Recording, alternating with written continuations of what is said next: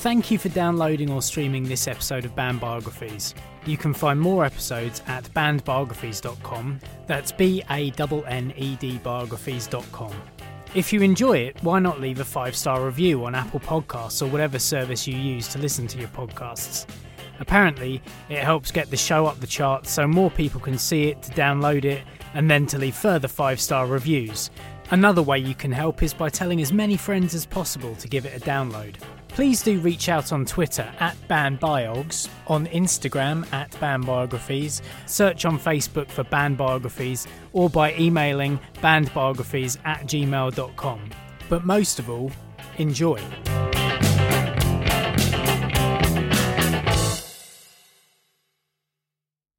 It all started on a 2-week camping trip in Bundoran, County Donegal, Northern Ireland, in August 1974. Friends Michael Bradley, Billy Doherty and brothers Vince and John O'Neill decided they wanted to start a band. The group had existed as an idea for about 6 months, but only in the minds of John, Vince and Billy. Michael was in the same class as Vince at St Peter's Secondary School, just over 9 miles north of where the boys were camping on the Atlantic coast. Bradley said, "I don't suppose it was much of an initiation into the world of rock and roll. It was more of a case of, do you want to be in the group? Alright. Do you want more beans?" Michael Bradley and Vince O'Neill's friendship began simply. The pair lived in the same direction from school. Tuesdays was when the music charts would be announced on BBC Radio 1, and the pair would rush home together at lunchtimes to listen in to the countdown, eagerly discussing who they thought would be at the coveted number 1 slot that week. However, Bradley admits he wasn't the biggest music fan in the world. He said, "I was just going along with things, thinking of something to say to Vinny when we would discuss the chart. I don't like that new Gary Glitter song, too slow. Aye, that's right, too slow." At the time of the camping trip, and for a while afterwards, the unnamed group had no instruments, no drum kit, no electric guitars, no amplifiers. With no instruments with which to practice, there were no songs either. But this didn't stop the boys discussing the future of the band, who would play what instrument, and what kind of songs they were going to make. All of it in their heads. They would sit in the front room of the O'Neill's terrace house, play records, drink tea and talk about the group, which didn't even have a name. Bradley says, looking back on it, their mother and father were very accommodating. I must have called in every night. The O'Neills would all be sitting in their back room, watching the TV. John and Vinny with their wee brother Damien and their sister Deirdre and Mr. and Mrs. O'Neill. And both Billy and I would be sitting there with them. We weren't great conversationalists either. "How are you doing, Mr. O'Neill?" was about the height of it. And we'd sit and take tea and eat their toast and be 15 years old. Occasionally we would hear the odd hint about the overcrowding when a friend of Mr. O'Neill, Patsy Duffy, would call in. "Full house tonight, Louis? Aye, it's like a flipping youth club." But we wouldn't go away. The crowd would watch TV together for a few hours, then either John or Vinny would say, "Come on, we'll go into the other room," and the band would decamp to the front room where their record player was. John, who was 2 years older than Bradley and Vince, had already got a decent collection of LPs. He also had a definite musical taste, so the talk about songs and the group was often led by him. There was one obvious problem that needed to be overcome. They didn't have a singer. It wasn't a huge problem because they didn't have any instruments either, but they did realise that if they were going to get anywhere at all, they'd need to get one. It was Billy Doherty, the future drummer, but for now the owner of a pair of bongos, who had the answer. "There's a boy in my class would be great." "Who, Sharky?" "Aye." Doherty had been talking about Sharky for a few weeks. Sharky was well known, especially to the boys from St Peter's, due to the fact that he'd always won every Fay competition he'd ever entered, and appeared in the papers every year with cups and medals and a huge grin. Apart from this achievement in Irish dancing, he was also known for wearing a red checked suit. The mid-70s in Ireland was the era of parallel wide-leg trousers worn well above the ankle. It was also the era of the high-buttoned French flare and the platform shoe, but it was never the era of red checked suits. Word at the school was that he got it from a relative in America, and he used to receive a lot of abuse from some of the other boys. Billy asked Fergal Sharkey to join his still unnamed group that had no instruments. Sharkey agreed, and suddenly things started to move for them all. Bradley remembered, "None of us had any money at the time, apart from the few pounds John and Vinnie got for working in their father's fruit and vegetable shop on a Saturday. But we had already a sort of savings club, £1 a week, which was originally to pay for the camping holiday the year before. We kept it up sporadically and bought things like Billy's bongos and a microphone. Nothing to plug it into, but it was good to know you had one. But what we needed was some capital.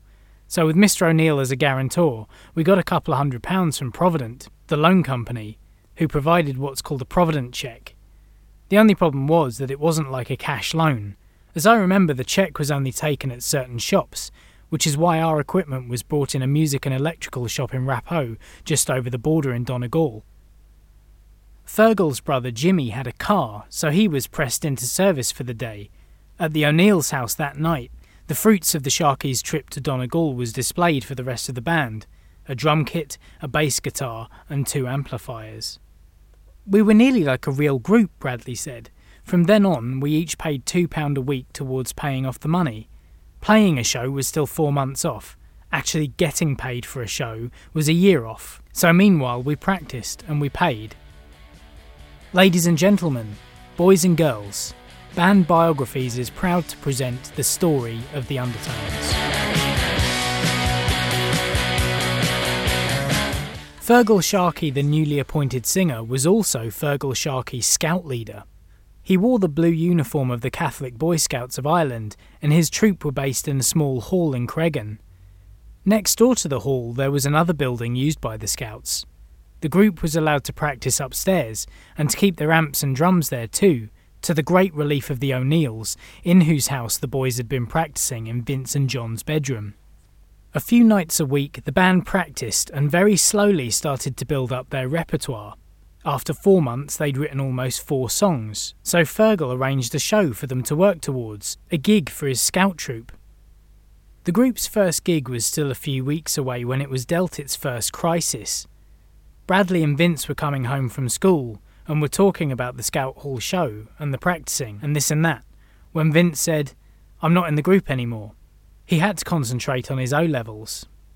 Bradley didn't react well to this news. I spluttered and galled and said I wouldn't stand for this, wait till I see the rest of them and so on, but nothing came of it. At the time I suspected the decision wasn't entirely his own. I think there might have been a bit of parental pressure.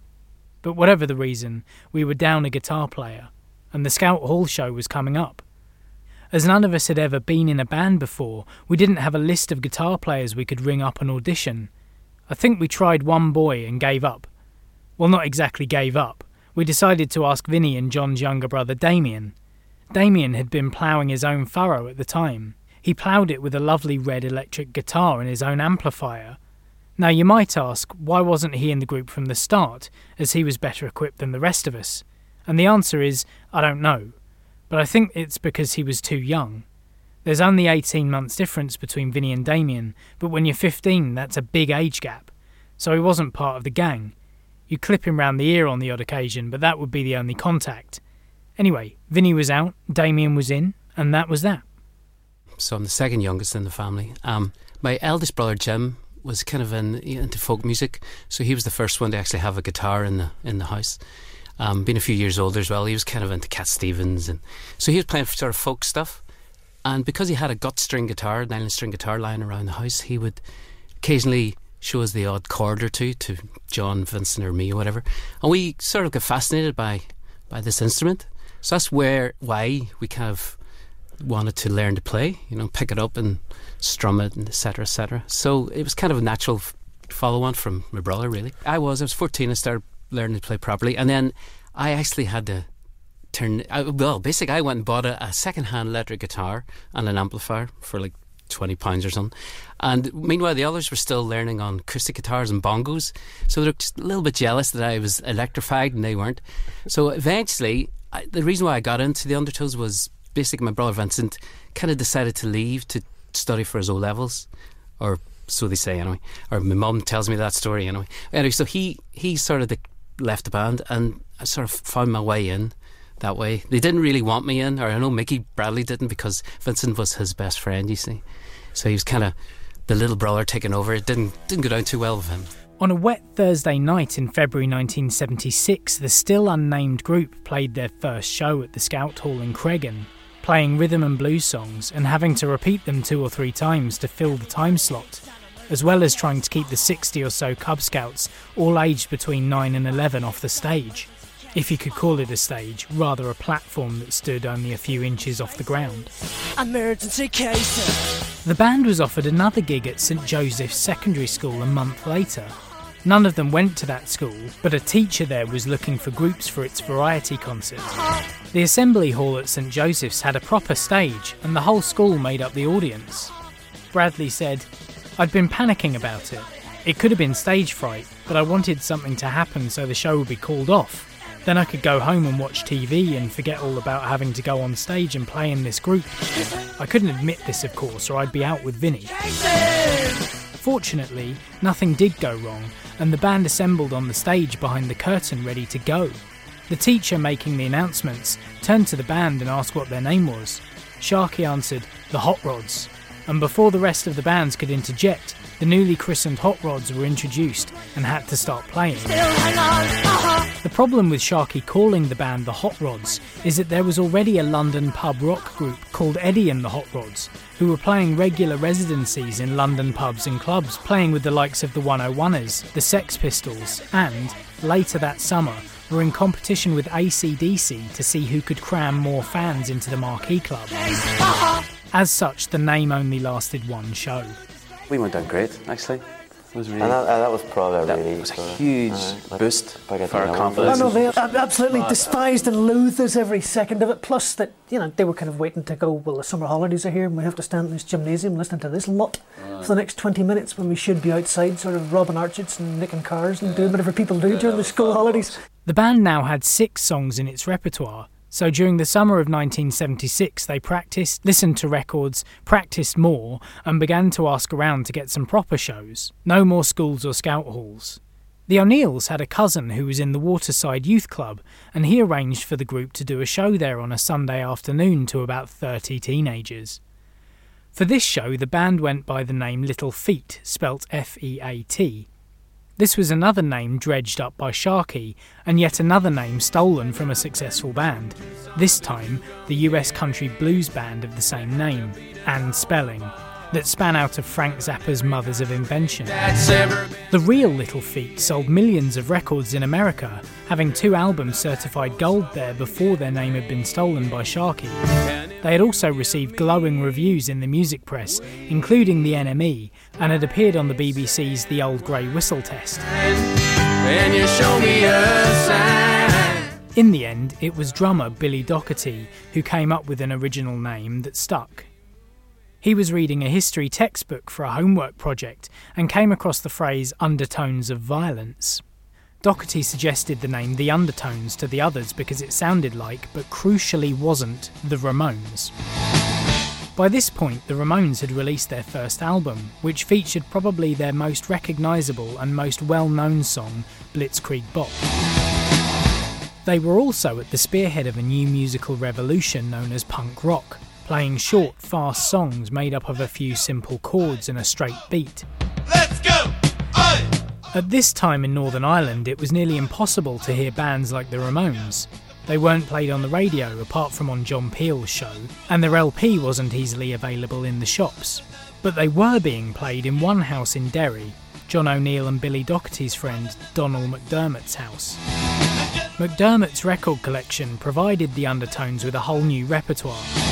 Out went the Rolling Stones, Dr. Feelgood and Eric Clapton, and in came Iggy and the Stooges, the Ramones, and the Shadows of Night. And that changed everything. It was like, wow. It was just a seminal moment. We can do this. It was infectious, the great hooks, great short songs, and you didn't need to know a lot of chords to play it, so it suited us really well, because we, at the time we weren't great musicians, but it was just the energy of it we loved. These new songs didn't go down any better with the audiences the Undertones were playing to at the odd collection of venues they were playing. Bradley said, "I don't know who was arranging the dates, I just turned up, but they were becoming a little strange. We were playing in a parish hall on a Thursday night as warm-up for the Irish country band Anne Shelley and the Marines. No harm to them, but we shouldn't have been there at all. This occurred to us after about 6 or 7 songs, but we were supposed to play for another couple of hours. There's nothing more disheartening than being on a stage, the singer giving it everything, the drummer sweating, the guitar players thrashing away, and young fellas and girls standing there, mouths open, arms folded, feet definitely not dancing. Anne Shelley and the Marines weren't due on until 11 o'clock, and it wasn't even 9:30.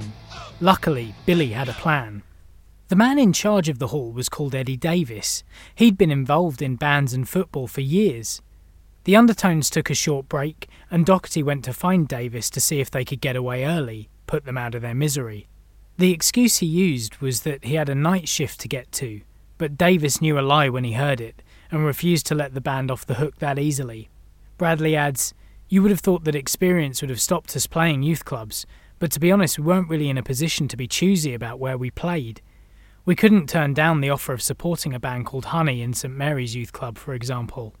I wish we had though, because my one abiding memory is standing on the stage playing Anarchy in the UK and seeing a friend of mine who grew up beside me walking through the crowd. He saw me and I didn't know who was more embarrassed." But Derry wasn't all youth clubs, scout halls and schools. It also had the Casbah. The Casbah was a pub and it had a bad name, but it also had bands in to play. We saw the band in the Casbah, which was fantastic. Again, always loved the Casbah.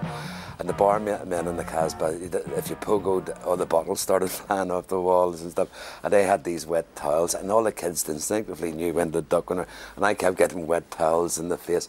And I asked, "Where's the toilet?" And they said, "Well, you can have that wall there or that wall." It was just it was a fantastic place. I really loved it. Once we got a regular thing in the Casbah, to try and keep it interesting for us, we'd try and do a new song every week.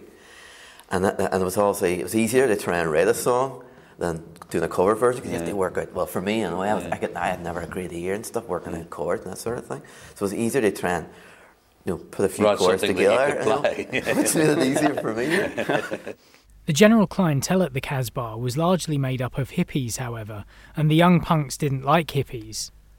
"We hated dudes," remembered Bradley. Not hate in any violent sense, but hate all the same. We hated their music, we hated their clothes, all that cheesecloth, and we hated their hair.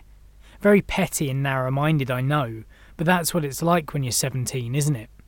Alright, I admit we were odd. We couldn't see past the hair.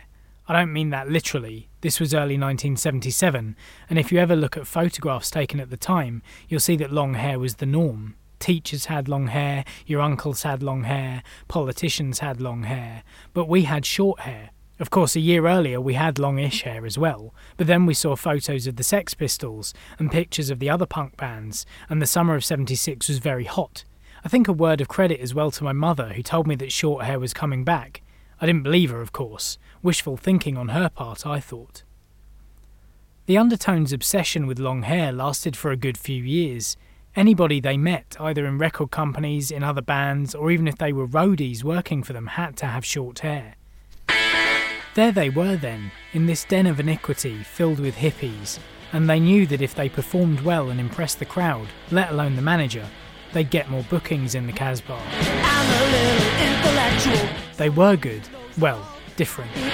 Their set closed with a punk version of the Van Morrison song Gloria. As the song came to a crescendo, Sharkey and Doherty had whipped themselves into such a frenzy that they kicked apart the drum kit and knocked over the amps. At the end of the night, the bar manager told them they should come back. That was the start of 18 months of regular bookings in the Casbah. Alright, Casbah, 24th of February 1977, we got £20. We've definitely made a name for ourselves. It was fucking brilliant. For our sake, it had to be brilliant. Sound was fair all round. Fair? I don't think we would have been looked on as a brilliant new group if Billy hadn't demolished the drums at the end of TVI. He just went mad along with me and John, getting all the feedback we could. We're invited back in 2 weeks' time, and if that goes well, we'll be playing there regularly. Like I said, this is the year of the Undertones. Classic stuff. On Friday or Saturday nights, they'd play from 9:30 to 11 with a 5-minute break at about 10:15. At the start, one or two of their friends could be seen in the crowd, looking as out of place as the Undertones did. But within a few months, more and more people had begun to show up who weren't regulars, who'd come to see the band, not just to drink in the pub. These regular bookings at the Casbah meant regular money coming in to buy strings, the odd new amplifier, and to pay off the Provident loan, which was still costing them £2 a week. The band even had transport, a white Escort van, courtesy of Sharky's new job as a TV repairman at Radio Rentals. It usually took a couple of runs, but the van took the drums, amps and guitars all back to Mrs. Sims' shed where the Undertones were now based.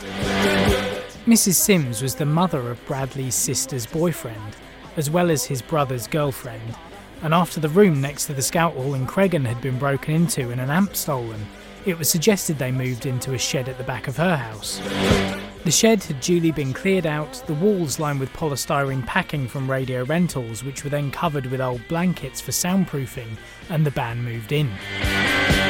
Playing in the Casbah did wonders for the Undertones. For a start, it earned them £40 a week, but it also made them write and learn new songs, one of which was Teenage Kicks. Bradley says, "Whenever I meet people who saw us there, they always have a story. What about the time Sharky sang with a paper bag over his head? What about the time Sharky put his foot through the floor?" There was a basement underneath the floor of the Casbah, and with people jumping up and down while the Undertones played, the floor would go up and down with them.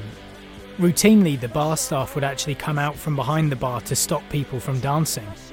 Casbah, for the purposes of history, was actually a porta cabin that you'll see on any building site anywhere in the world.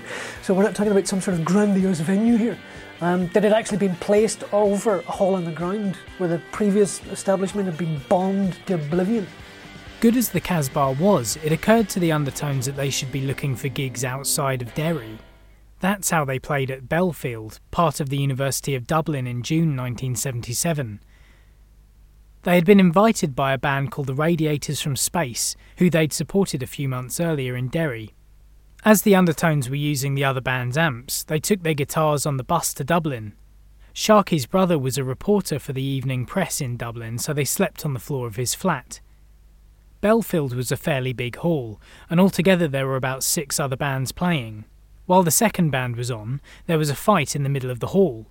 It didn't seem to be much of a fight, and it was all over very quickly. The band played on, and the Undertones were standing at the side of the stage and couldn't really see much of what happened. It turned out somebody had been stabbed during the fight. He was taken out and an ambulance was called, but the boy died. All this time the concert went on. The Undertones played, and so did the main band, and then the police arrived. Bradley said, "The thing is, some fella comes up to the side of the stage, points at Billy and says it was him. Well, obviously it wasn't Billy, but it took all night to persuade the Garda that we had nothing to do with the stabbing.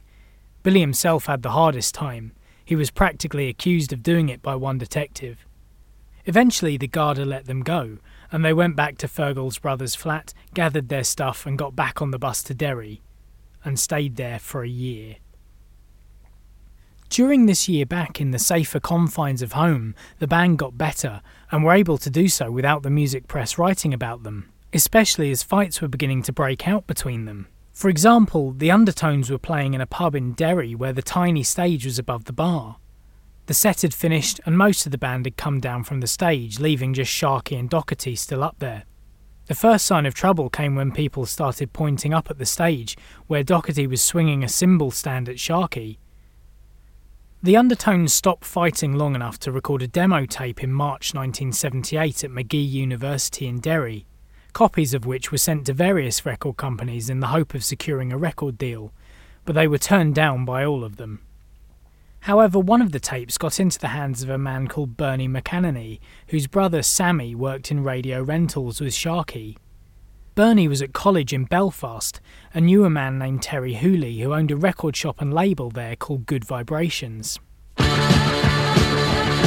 Founded in the early 1970s, Good Vibrations started out in a small derelict building on Great Victoria Street with the objective of introducing punk bands from Northern Ireland to the rest of the United Kingdom, as Hooley did not believe these groups were getting enough attention. The label's first recording was for a local band called Rudy, a single called Big Time. Hooley went on to sign and release groups such as Victim, the Moondogs, the Shapes, Protex, the Outcasts, the Tearjerkers, Shock Treatment and the Lids. Knowing all this, Bernie gave Hooley a copy of the Undertones demo tape. Hooley never listened to the tape and was unsure about signing them. He told the Irish newspaper The Newsletter in an interview in 2008, "I wasn't sure about them because nobody liked them. People crossed the road just to spit at Feargal Sharkey." We were going down to get a newspaper and cigarettes, and this kid run across the road to spit on Feargal. And it really freaked me out. Well, first of all, I thought he was going to shoot us, and it really freaked me out. And I just I never really got over that, because in Belfast people couldn't be born to walk across the road and spit on you. But it was just like, here was a band who had even got a record contract, and this guy was coming over to spit on him and tell him they were rubbish. And I really freaked. I mean, to this day, it still really terrifies me that people could do that. But Bernie pestered him until he gave in. He said he'd worked with them on a proper recording. Everything was finally falling into place for the Undertones, except for one problem. Sharkey had left the band. Whether it was connected with almost being brained by Doherty's cymbal swinging is unsure, but he'd had enough. So the week before they were due to go to Belfast to record their very first single, Bradley talked to Sharkey and persuaded him to stay. Bradley remembers, maybe he just wanted someone to ask him back, but there wasn't a great deal of persuasion involved. Although he was only coming back to make this record, after that he was away. "That's fine, Feargal, just this record and that's it." It was never mentioned again. Just before we recorded that, actually, we were more or less giving up, because we kept breaking up due to various reasons, and we were getting frustrated because we'd been playing the Casbah, this place in Derry, for a good 2 years now, with a good repertoire of songs, but we were getting nowhere because, we were just playing Derry and nowhere else. So we got this chance to make this record, and for us it was our last test. It was a testament, that we actually existed. It was Terry Hooley from the label paid for the expenses. I mean, I don't know how much it cost. It probably wasn't too much, but he kindly put the record out for us. So he paid for the studio. I think it was 2 days in the studio, and we did 4 songs because we made it an EP because we wanted to give value for money.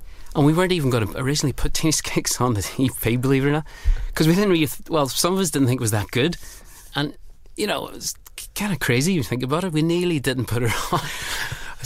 But anyway, something was magic in the air that day when we recorded all 4 songs, but especially for Teenage Kick, because it still sounds, it's still got that. It's a great song, but it's the sound of it, all done on cheap guitars and with a really good studio engineer.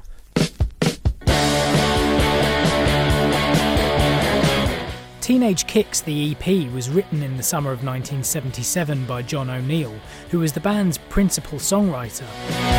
The band recorded it with Davy Shannon producing at Wizard Studios in Belfast on the 15th of June 1978, and Good Vibrations released it that September.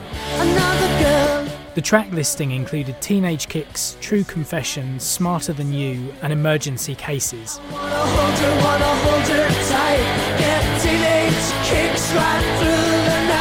Hooley hustled the EP around every record company in London, and he said, "They all hated it. I came back to Belfast and cried my eyes out." That same night, Radio 1 DJ John Peel, who had also been sent a copy, played Teenage Kicks on his show. And I'm happy to say that letters have started coming in about the Undertones' excellent EP on Good Vibrations Records. Just this very day, I received letters from John Galway, not the flute playing that your dad does, William Brown, I don't actually much, John DeFalb, and that's it actually, but here's the record, Undertones and Teenage Kicks, what a treat.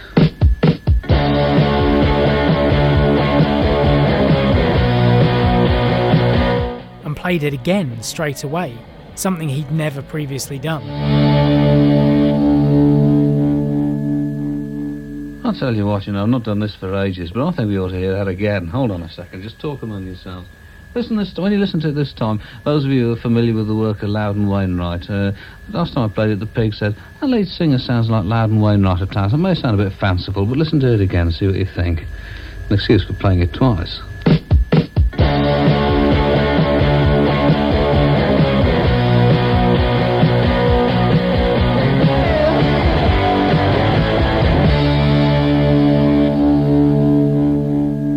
That is a mighty, mighty record, you know. And come the end of the year, that'll be battling with Suspect Device and Shot by Both Sides as my record of the year, I think. Those are the Undertones on Good Vibrations Records, 39 and mad. I remember the very night we knew he was going to play it. I think we got word from John Peel that he was going to play. I think so. I could be wrong in this. Maybe we just listened and hoping. We were all gathered around the little transistor, and he played, of course. And then he said something famously like, "That was so good, I'm going to play it again." Very, I don't think he's ever done that before. But you can imagine our house, the mayhem, and the phone started ringing, and it was just one of the greatest moments ever. Peel declared that Teenage Kicks was his all-time favourite song, an opinion he held throughout his life.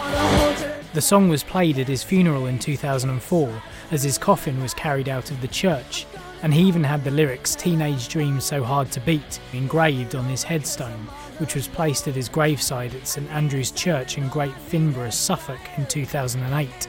On the epitaph on John's tombstone are the words, say, "Teenage dreams so hard to beat." And what a remarkable, incredible thing that is. John told me that he was thinking about doing this, but it was always I took it lightheartedly, in that, well, that was just after the third little half glass of wine on a Friday night, and it was getting the better of all of us. But it's a remarkable testimony to John O'Neill as a lyricist, and indeed John Peel, and the impact John Peel particularly had on our career.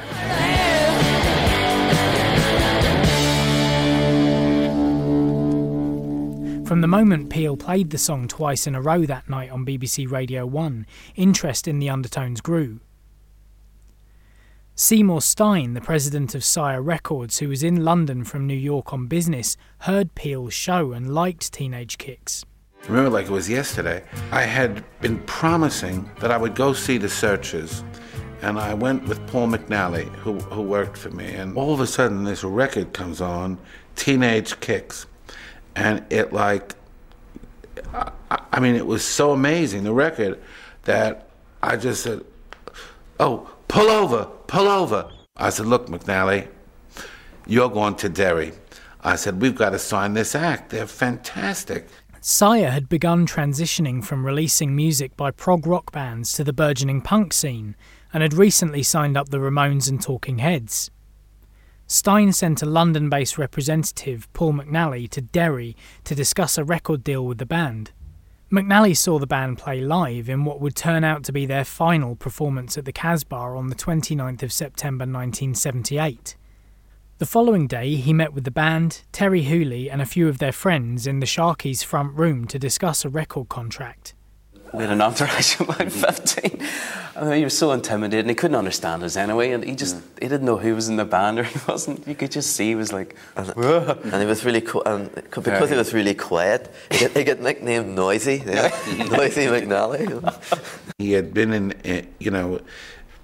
Fergal's house, and he said, "My God, this guy has won every award." The sitting room is filled with all these awards from the Catholic school that he goes to for, singing in the choir and singing in the church and singing here and in the school. And he said, well, this guy's got such a fabulous voice. Bradley remembered, McNally started talking to us about the contract. 5 years, options after the first, 7 points on albums, after promotion costs, on dealer price, advance of £20,000 recoupable from royalties, publishing to be decided at a later date, and so on and so on. It meant nothing to us. He could have been offering us our weight in gold, or he could have been offering us our weight in potatoes. We couldn't tell. The O'Neills and Doherty signed immediately, but, not wanting to lose the contract, afraid they needed more time to make a decision, and worried Sire would pull out, Sharkey and Bradley agreed they would only sign the contract with Stein in person in London. In the meantime, they sought advice about the contract. Not having a manager at the time, they took the contract to a solicitor in Derry. The solicitor looked at it and said it was okay. He wasn't a music business lawyer who would be able to examine a contract and tell if the deal was acceptable by industry standards, or would change it if it wasn't. This was a solicitor more used to clients with riotous behaviour charges than a record contract, but there was nothing wrong with the deal as far as he could see. Sharkey and Bradley were met at Heathrow Airport by McNally and Bradley's sister's boyfriend Paddy Sims, who had taken the photographs of the band for the Teenage Kicks EP sleeve and was staying in London at the time. All four went to see Stein for the final negotiations on the contract. Bradley said, "He started talking in the same gobbledygook as we'd heard back in Derry, but at least this time we tried to argue back. We didn't know then that the royalty rate was the important figure, and in our contract it was pathetically small. We didn't try to get that changed, but we did manage to get more out of them in advance, £8,000, money which we'd have to pay back." After a few hours of Stein talking to them, Sharkey trying to bluff that he knew what he was going on about, Bradley getting bored, and Paddy Sims photographing the whole thing for posterity, a deal was struck and Bradley phoned the O'Neill's house, where the rest of the band was waiting to hear the outcome. Bradley said, "I told them about the 8,000 and said we thought it was okay. Now you know how easy it is to be big and brave on the telephone, how you get more nerve if you're not actually standing in the same room as the person you're dealing with. Billy John and Damien did." And Fergal phoned us at home. He wants to give us, I don't know how much it was, £16,000 advance. Remember, and it's just like, me, Billy and John were going, "That doesn't sound much, let's ask for 60. So we said, "No, we want 60. "No, I'm not going to ask for that," Bradley replied to his bandmates. "The rich kid's got 60,000, reasoned his friends. "All right." Bradley took a deep breath, turned around and looked at Stein. "We want 60,000. Stein hit the roof. And you can hear this expletives in the background. Seymour going apeshit. "You must be fucking joking," and all this. So of course they were going, "Tell him to fuck off, tell me we want the same deal as the Clash got." So I did turn around to Seymour Stein and go, no, we want the same, we want 50 grand, the Clash got it, we can get it. And to his credit, he went, "All right then." The Undertones were now recording artistes, and with bags clinking with whiskey miniatures taken innocently from the hotel minibar, they flew back to Aldergrove. When they got off the train at Derry, they were met by Doherty's father, who gave them a lift back to Sharkey's mother's house, all the while grilling them about the record deal he'd literally just found out about. The boys, though mostly Mrs. Sharkey, managed to persuade Mr. Doherty that his son hadn't made a terrible mistake, that the Undertones wasn't a waste of time, and that maybe somebody could make a living out of playing drums. At one point during the discussion, somebody mentioned Damien O'Neill, and Mrs. Sharkey said he's a very good guitar player.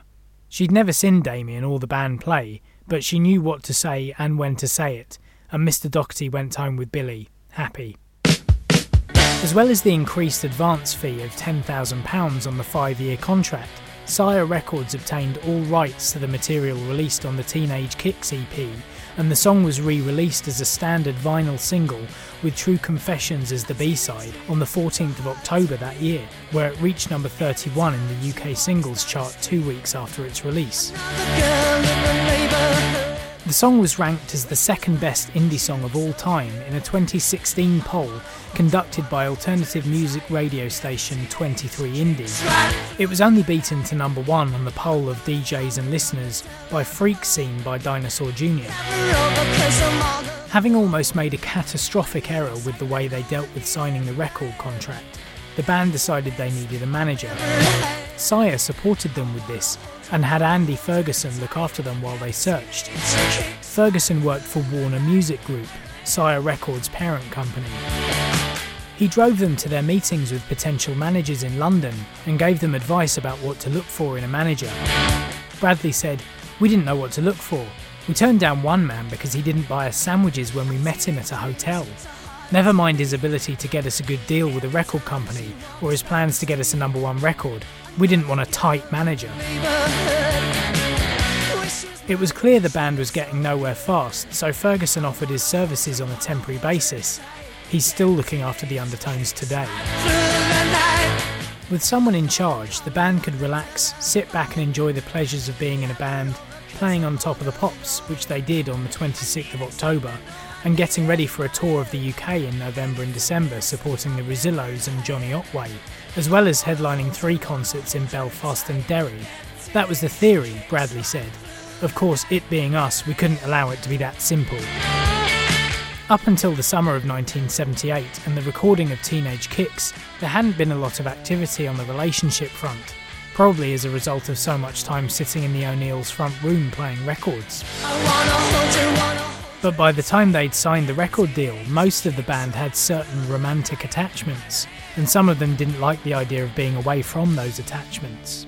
And whenever we had to go away, there were letters written and there were phone calls, and in some cases there were flights home, you know, at great expense, just to see your girlfriend. It was quite hard at the start, you know, because we were just sort of in the throes of maybe 3-4 months on the relationship when they got signed. Again, I mean, any 17-year-old girl is going to be totally attracted by that rock and roll lifestyle, you know, our husband, our boyfriend, fiancé, whatever, writing all these fantastic songs, getting loads of press written about them, you know, it can be very effective. And it did cause, you know, probably a fairly much 50-50 split within the band. Those that thought being away and experiencing what was going on in the outside world was the most fantastic, wonderful thing ever. And those who were prepared to do it up to a point. I had bagfuls of letters from John saying how miserable it was, and it wasn't flash hotels and things like that, you know, but horrible for me as well. I didn't like being apart. Do a tour, and I'd hang on in London for an extra week or two after, whereas the rest of them would just rush to get home again. So I think, and I kind of was more into that kind of rock and roll thing then, you know, getting drunk and stuff as well. And yes, and then of course I did manage to discover girlfriends or girls then as well through the band, because I was useless at pulling, so it was, instead, you know, they would come to me instead of the way around. But it was very mild as well, don't get me wrong. It wasn't mad, it wasn't, you know, Led Zeppelin either, proportions. Well, I was the oldest, sort of 19, 20, when we were kind of just starting to playing the Casbah and that sort of thing. And the rest of them would have been, Damon was obviously the youngest, about 15. Mickey and Billy were, 16, 17. But none of us really had any girlfriends, you know? Like Caroline's the only girlfriend I've ever had, for example. I vaguely remember once we went to the Ramones concert in Belfast, and John saying he's going to kill me for saying this. He apologised for going on tour because after all he was, you know, in rock and roll now, and he doesn't know what opportunities would arise when he was away. But sort of nice knowing you, Caroline. It lasted all of 2 days, I think, and he was pleading, banging up my door again a couple of days later. Again, that probably could be, it's in the songs as well too, you know, whereas, you know, if we were a bit more, you know, had a bit more relationships with women and stuff, the songs might have been different too. I always remember that John, I think I used to work in Wellwards. I worked in Wellwards at the time, and John used to come in, do you want to go to the Top of the Pops in the morning? It was the first time. You know, I was like, what? So we literally, you know, got in a plane the next day. I think we had one bag between us. The band just didn't, I mean, everybody was just totally gobsmacked. It was just so different from anything we'd ever experienced, you know, and getting picked up at the airport, and then the record company, people around you, and meeting all the famous people on Top of the Pops, going up to the BBC bar and seeing people there. And then a famous story, I think it was the first time they did Top of the Pops, which restaurant do you want to go to? You know, the world's your oyster, and they chose McDonald's because they'd never been to McDonald's before. Everybody else is going to these fancy French restaurants. I think we always secretly knew we were really good because we had an ambition, was to play Top of the Pops. So we obviously, something was going on there in the band, and we achieved it. We actually achieved it by going on doing Teenage Kicks. And it was just amazing because it was kind of like a fuck you to people in Derry, people that slagged us in Derry all over the years as well. You know, here we are now, so what are you going to slag us off now? Bradley said, looking back, it's amazing that we had this longing to be back in Derry when you consider some of the slagging off we got. Are the Undertones. 2 days after our first Top of the Pops appearance, we played on the back of a lorry in a playground for a local youth club.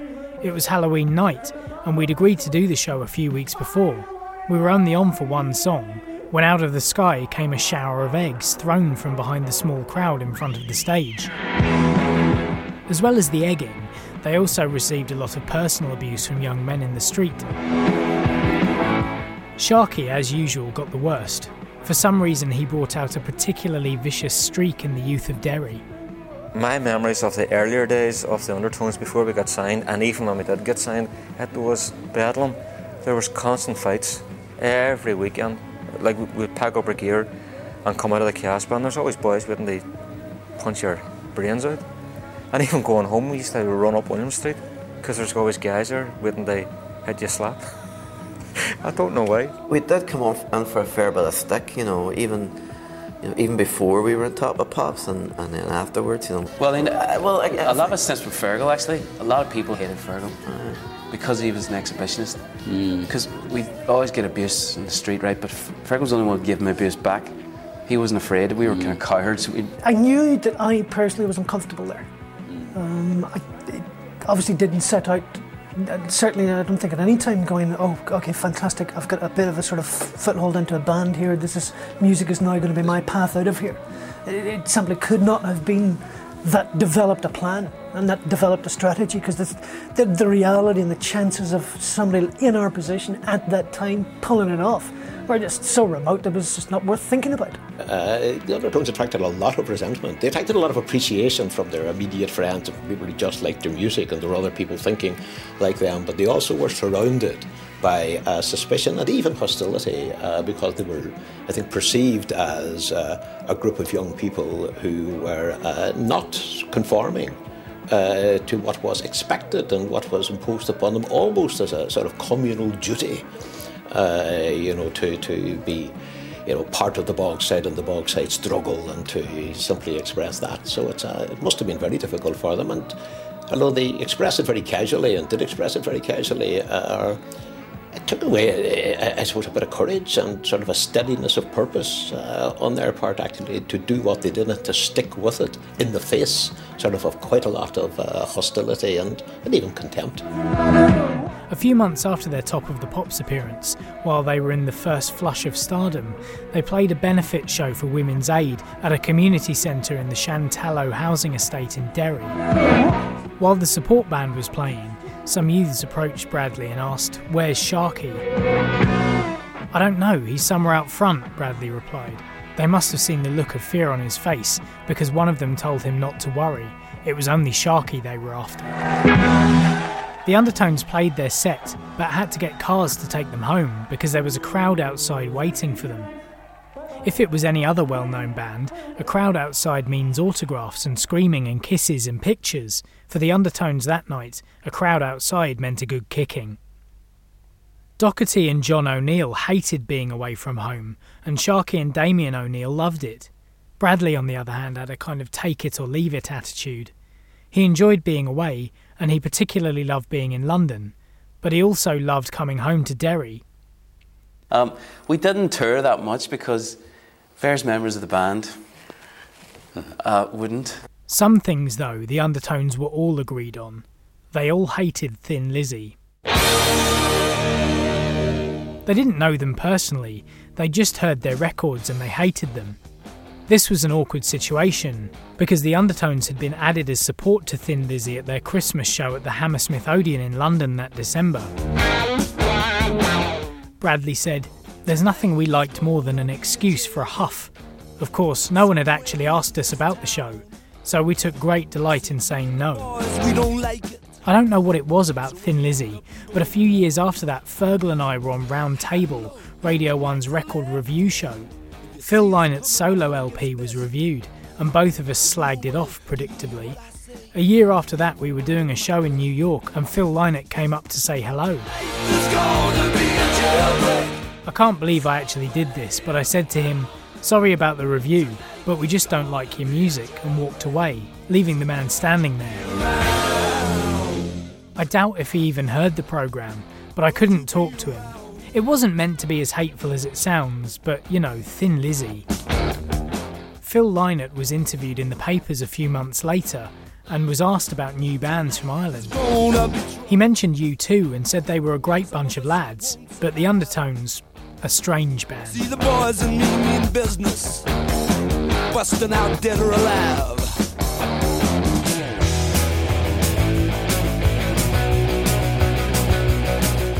The Undertones went into Eden Studios in London to record their debut album in January 1979.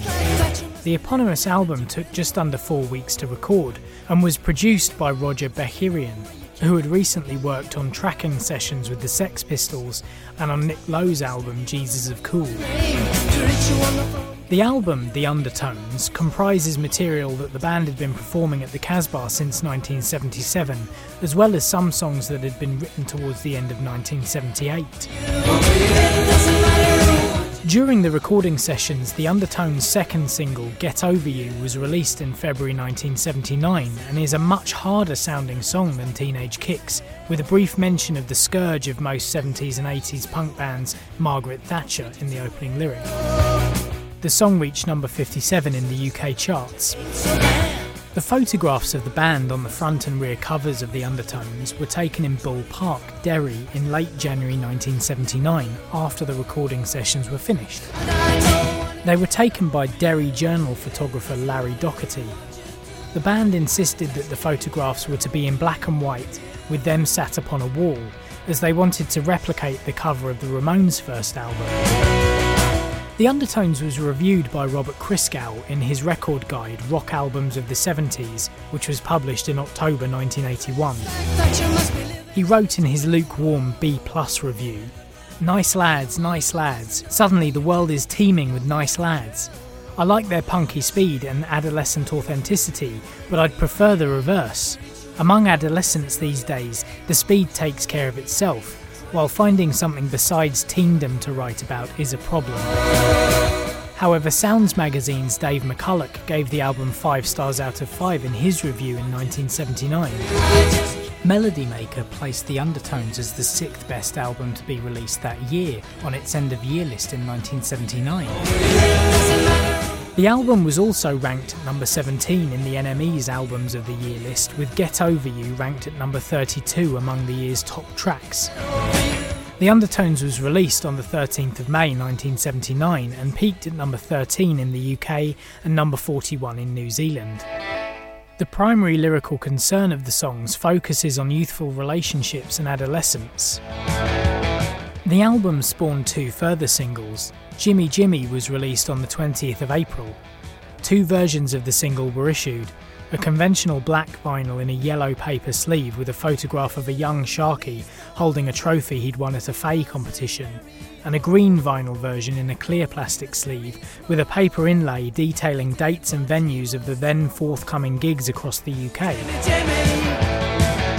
The decision to release the single in both colours was made by Sire Records to give it a competitive edge in the charts, following the relative commercial failure of the band's previous single, Get Over You.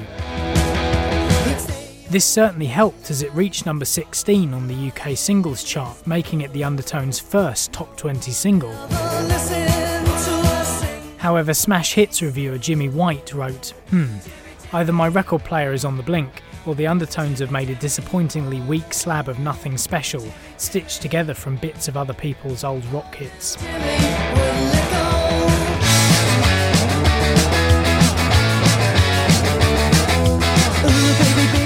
Here Comes the Summer was released on the 13th of July, with a sleeve featuring a colour postcard style picture, which was borrowed from a genuine Derry postcard.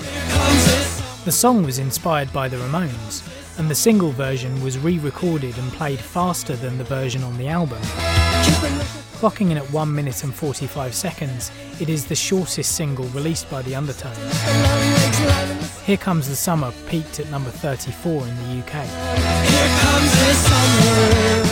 In September, the Undertones toured the United States for the first time, supporting The Clash on 8 concerts in 6 different states.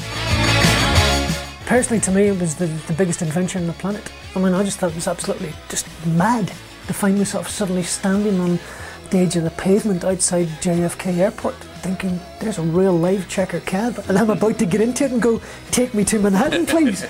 Where, 20 hours beforehand, I was still dungling around in Derry, down the bog side of me green Parker. We flew to New York first time in 1979.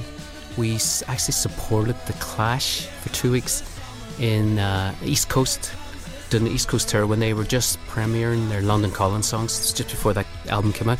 So you imagine that, just going to America alone is brilliant, but getting to support the mighty Clash was amazing. Oh, we were really shy, very kind of insular band. We didn't really like to mix too.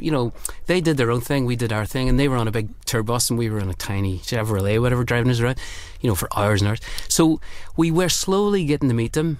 getting to know them actually by the second week, and unfortunately, but we were just starting to become friends, and we had to leg it back home because we only did 2-week tour. You know, I think some of the band didn't want to do the full tour because they wanted to get back to their girlfriends.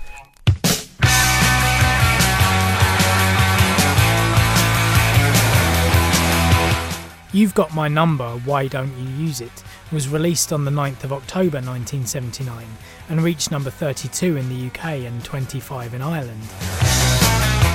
This single didn't appear on the original The Undertones album, even though the album was re-released alongside it in October, including Teenage Kicks and Get Over You, neither of which were on the original pressing either. Also included on the re-release was the single version of Here Comes the Summer, which replaced the album version. Following the You Got My Number tour of the UK in October, the Undertones teamed up again with Roger Bechirian and began recording the songs for their second album, Hypnotised, at the Wisseloord Studios in the Netherlands. Recording began in December and 10 songs were finished before the band returned to Derry for Christmas and to write further songs for the album. The songs Tearproof, More Songs About Chocolate and Girls and Wednesday Week were written during this break. They were then recorded at Eden Studios in London in January 1980. Although the main content of the lyrics of the songs on Hypnotised continued to focus on teen angst, boisterousness and heartbreak, several are notably both lyrically and musically more sophisticated than material on the Undertones' debut self-titled album. The photograph chosen for the cover of Hypnotised was taken by Damien O'Neill and shows Bradley and Doherty eating at a seafood restaurant in the Bowery in New York City, where the band had been taken for a meal by Seymour Stein on their first tour of America the previous September. Previous to the album's release, the lead single, My Perfect Cousin, came out on the 28th of March. I've got a cousin called Kevin. Kevin, the self-obsessed nerd that the song depicts, has been a nightmare for Sharky's cousin Kevin, whom people naturally assumed was the subject of the song, especially as Sharky was the one singing the lyrics. Of course, Damien O'Neill is the main songwriter in the band. He and Bradley had co-written the song, and Kevin was actually inspired by a cousin of the O'Neills, Kevin Downey. The artwork for the single's sleeve depicts a Subbuteo figure in the colours of the band's local football club, Derry City. A music video was also made for the song, directed by Julian Temple, who shot it in the home of the O'Neill brothers. Duran Duran did their videos in the Bahamas. We did ours in the house, said Bradley. Julian Temple thought it was a great idea to do the video in Derry, and so the cameras and lights and sound equipment and the people to operate them were flown over and installed in the O'Neills' back room. We were to be filmed playing Subbuteo football, and as you've probably heard about filming, there's a lot of waiting around. This particular video also took a bit longer because we had to wait until Vinny was finished ironing his trousers in the kitchen. He was going out, you see, and you had to go through the back room to get out from the kitchen. So the trousers were done, and Julian Temple shouts action, and the cameras are rolling, and Fergal pretends to play Subbuteo, and the song's being played back so he could mime to it, and the lights go out. The meter had run out. The O'Neills' electricity meter had to be fed 50p's every so often, and the bright studio lights were much more power hungry than the regular bulbs and appliances the O'Neills owned. Nobody in the band or the film crew had any 50p's on them, so one of them had to run down to the shop at the end of the street and ask the owner, Mrs. Crossan, for a few 50p's so they could finish the filming. Thanks to Mrs. Crossan and her 50p's, the video was finished, the single was released, and it went to number 9 in both the UK and Irish charts. My Perfect Cousin was voted number 30 in the 1980 NME Singles of the Year poll at the end of that year. The album Hypnotised was released on the 21st of April, reaching number 6 in the UK Albums chart and making it the highest charting album of their career. It also charted at number 33 in New Zealand. The same week, the Undertones embarked on their Humming tour, which saw the band play 25 gigs across the UK between April and June. Less than 2 weeks after the completion of the Humming tour, the Undertones toured the United States for the second time, this time as a headlining band. The second single from Hypnotised, Wednesday Week, was released on the 5th of July. The song is notably more mellow than the 6 previous singles by the band, drawing influences from mid-60s acts such as the Kinks and the Beatles, as opposed to punk rock acts such as the Ramones. Something that's evident even in the cover art, which uses a 60s-inspired multicoloured stylised font. It peaked at number 11 on the UK singles chart, the Undertones' second highest charting single, and remained in the top 40 for 7 weeks. Between September and December 1980, the Undertones performed 2 further tours, the Disaster Tour, European style, which saw the band perform in continental Europe, and, in December, the See No More Tour of the UK. In terms of chart sales, 1980 was the Undertones' most successful year. In a review by Sounds magazine that same year, the Undertones were described as possibly the best pop group in the English-speaking world. The Undertones were subjected to some of the general clichés of being a touring band, such as, despite travelling around the world to places they'd never dreamed of visiting before, they didn't get to see much of these places, just the hotel rooms they stayed in and the venue before driving through the night to the next town or city. But in stark contrast to some of the other clichés, it never occurred to them to smash up hotel rooms, throw TVs out of windows into swimming pools, or taking excessive amounts of drink and drugs. Bradley said, "You're driven to the hotel, you're driven from the hotel to the venue, you're driven back to the hotel after the show, the hotel's paid for, your meals are provided, your day is usually planned out ahead of you, you're given what is basically pocket money, and all you have to worry about is playing guitar. You don't even have to worry about sleeping in.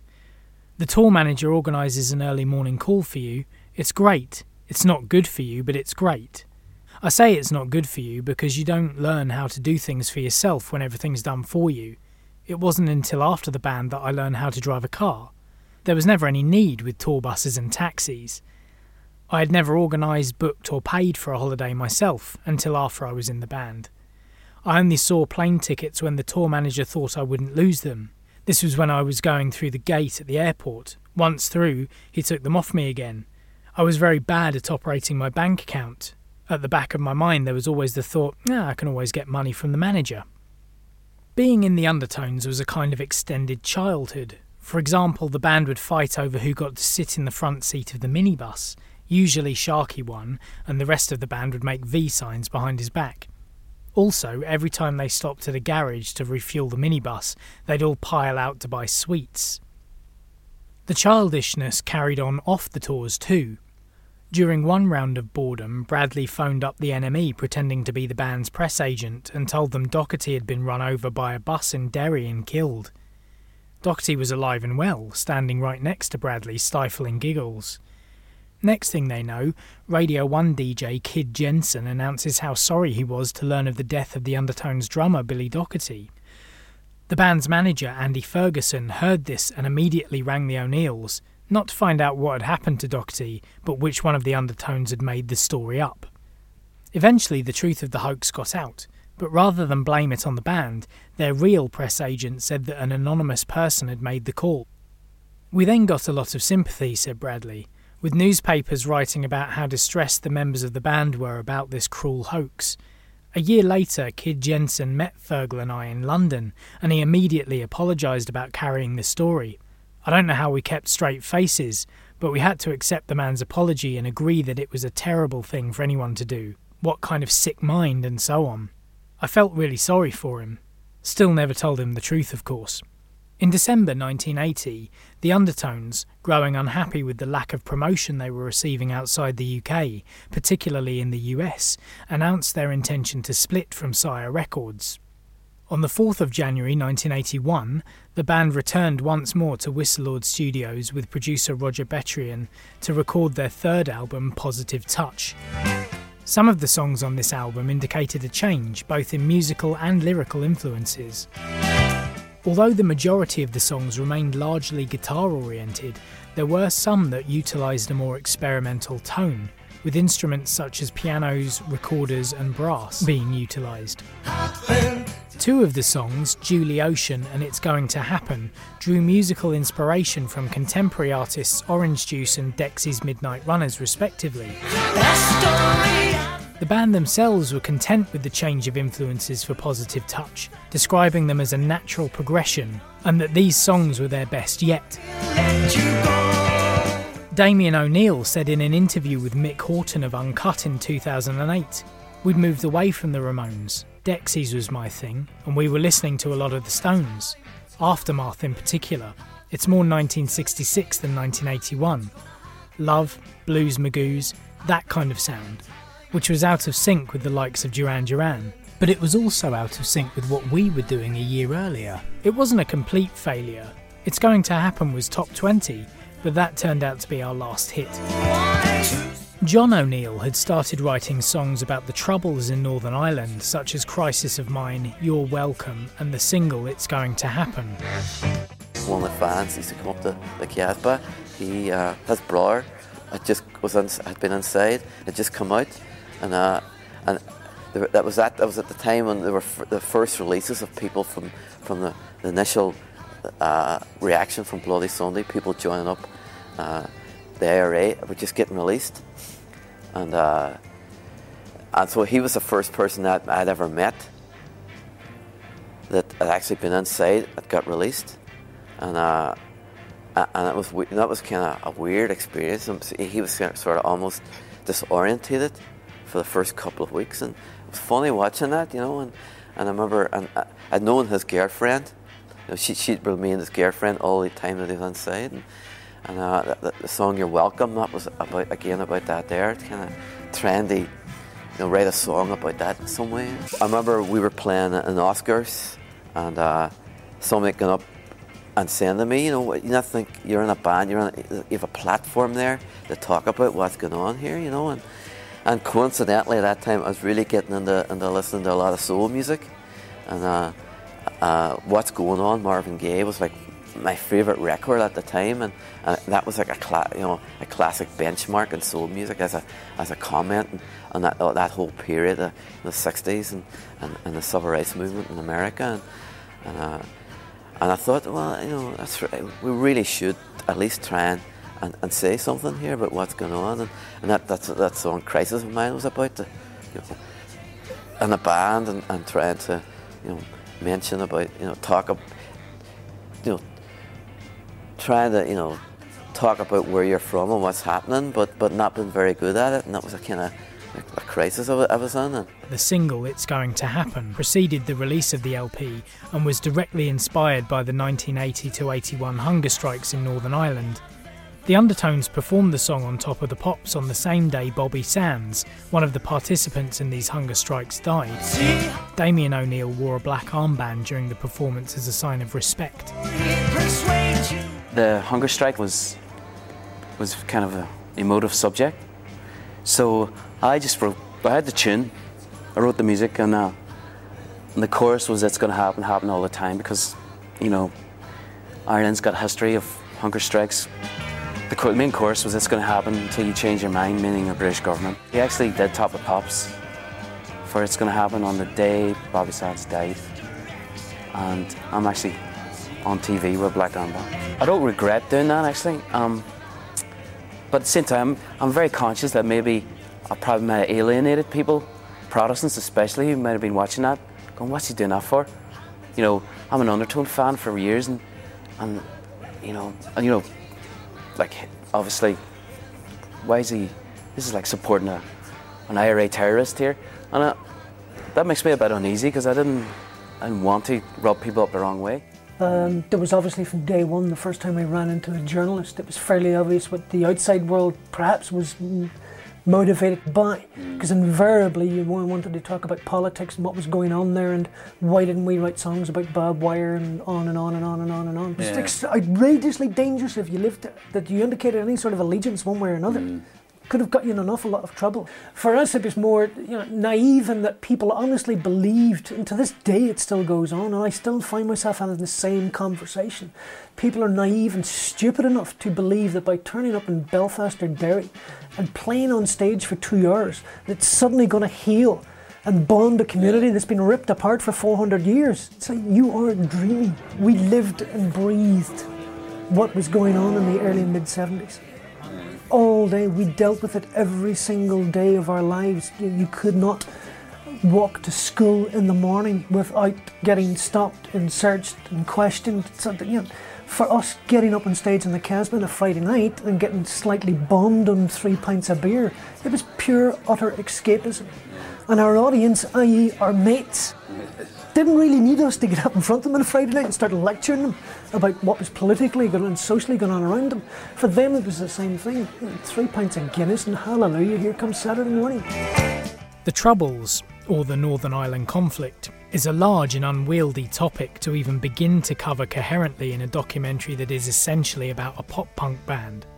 However, it is worth pointing out how extraordinary it is that the Undertones hadn't grown up writing and performing protest songs, having been formed a mere 2 years after Bloody Sunday, where 14 unarmed men were shot dead and 15 other civilians were injured by the British Army at a rally in Derry, the band's hometown. Rather, they turned their backs on the violence and threat of their surroundings and wrote catchy teen angst and love songs instead. Following negotiations about the Undertones leaving Sire Records, the band's manager Andy Ferguson succeeded in the band retaining ownership rights to their material released on Sire. Ferguson subsequently signed the group to EMI in March 1981. 1 month prior to the release of their third album in April, the Undertones embarked on the 2-month Positive Touch tour to promote the album, which saw them play 36 gigs across the UK, including the performance on Top of the Pops.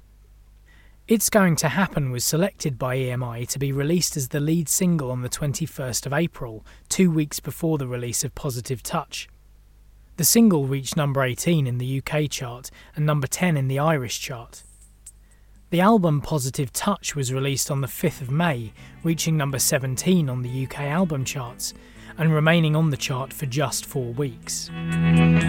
The LP's largely plain white sleeve was embossed with various characters and images and had a colourful inner sleeve. Embossing was an expensive option at the time, which reflects EMI's commitment to the band.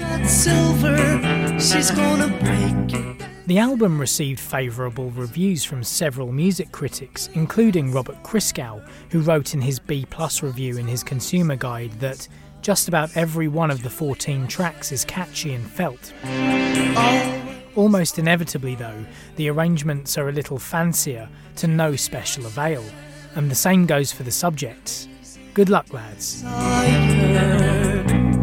Positive Touch was also listed by NME as one of the best albums to be released in 1981, despite it not faring as well as the previous album. Watch her faking her powers. Following the conclusion of the Positive Touch tour in June, the Undertones released the second single from the album, Julie Ocean. A 3.5-minute extended recording of the 90-second album version was produced by Hugh Jones and the Teardrop Explodes keyboardist Dave Balfe. Julie Ocean reached number 41 in the UK singles chart and number 30 in Ireland.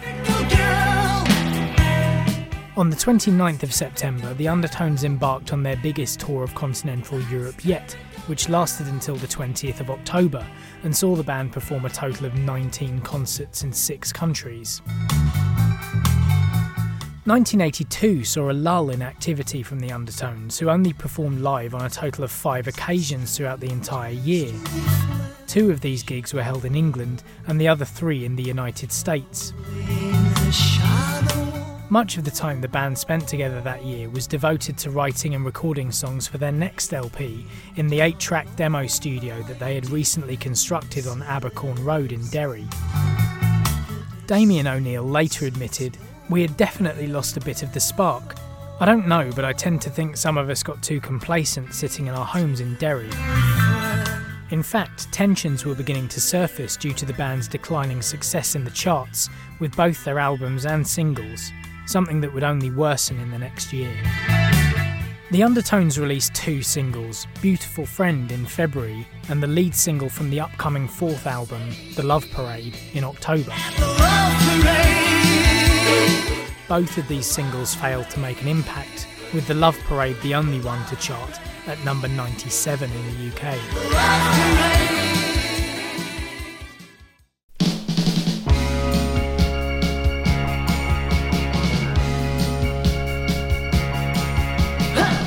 In March 1983, the Undertones released their fourth album, The Sin of Pride, which had been produced by Mike Hedges, who had previously worked with acts like Bauhaus, The Cure and Susie and the Banshees.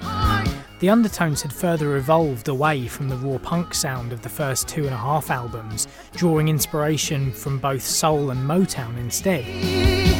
In a 1986 interview with the Montreal Gazette, Sharkey stated that he had worked harder on this album than at any point in his singing career to date, and that he considered this album the finest the Undertones ever produced. The album's cover depicts the band stood around and sat upon a sofa, covered with a white sheet, with a stained glass image of St Columba, the patron saint of Derry, projected across them. White sheeting is also draped across the wall behind them. The image itself was taken inside the band's 8-track demo studio. The rear cover depicts the same location, minus the band or any form of illumination or projected imagery. Instead, the lyrics of each song are printed over the image. Although The Sin of Pride received positive reviews in the music press, the album charted at only number 43 in the UK. The album has since been described by AllMusic as one of the great unsung albums of the early 80s. On the subject of the poor sales of the album, Sharkey said in another 1986 interview with Rolling Stone's Mark Coleman that people still wanted us to rewrite the first album, and we weren't prepared to do that. The Undertones performed several gigs in Scotland and England to promote the release of this album. They released 2 further singles in 1983. Got to Have You Back was inspired by ABC and Smokey Robinson and was released in February. It did slightly better than The Love Parade, reaching number 82 in the UK singles chart. Its plain blue cover with just the band's name and the name of the single emblazoned on it tells a different story in the confidence EMI placed in it after the extravagance of the embossed album sleeve for Positive Touch.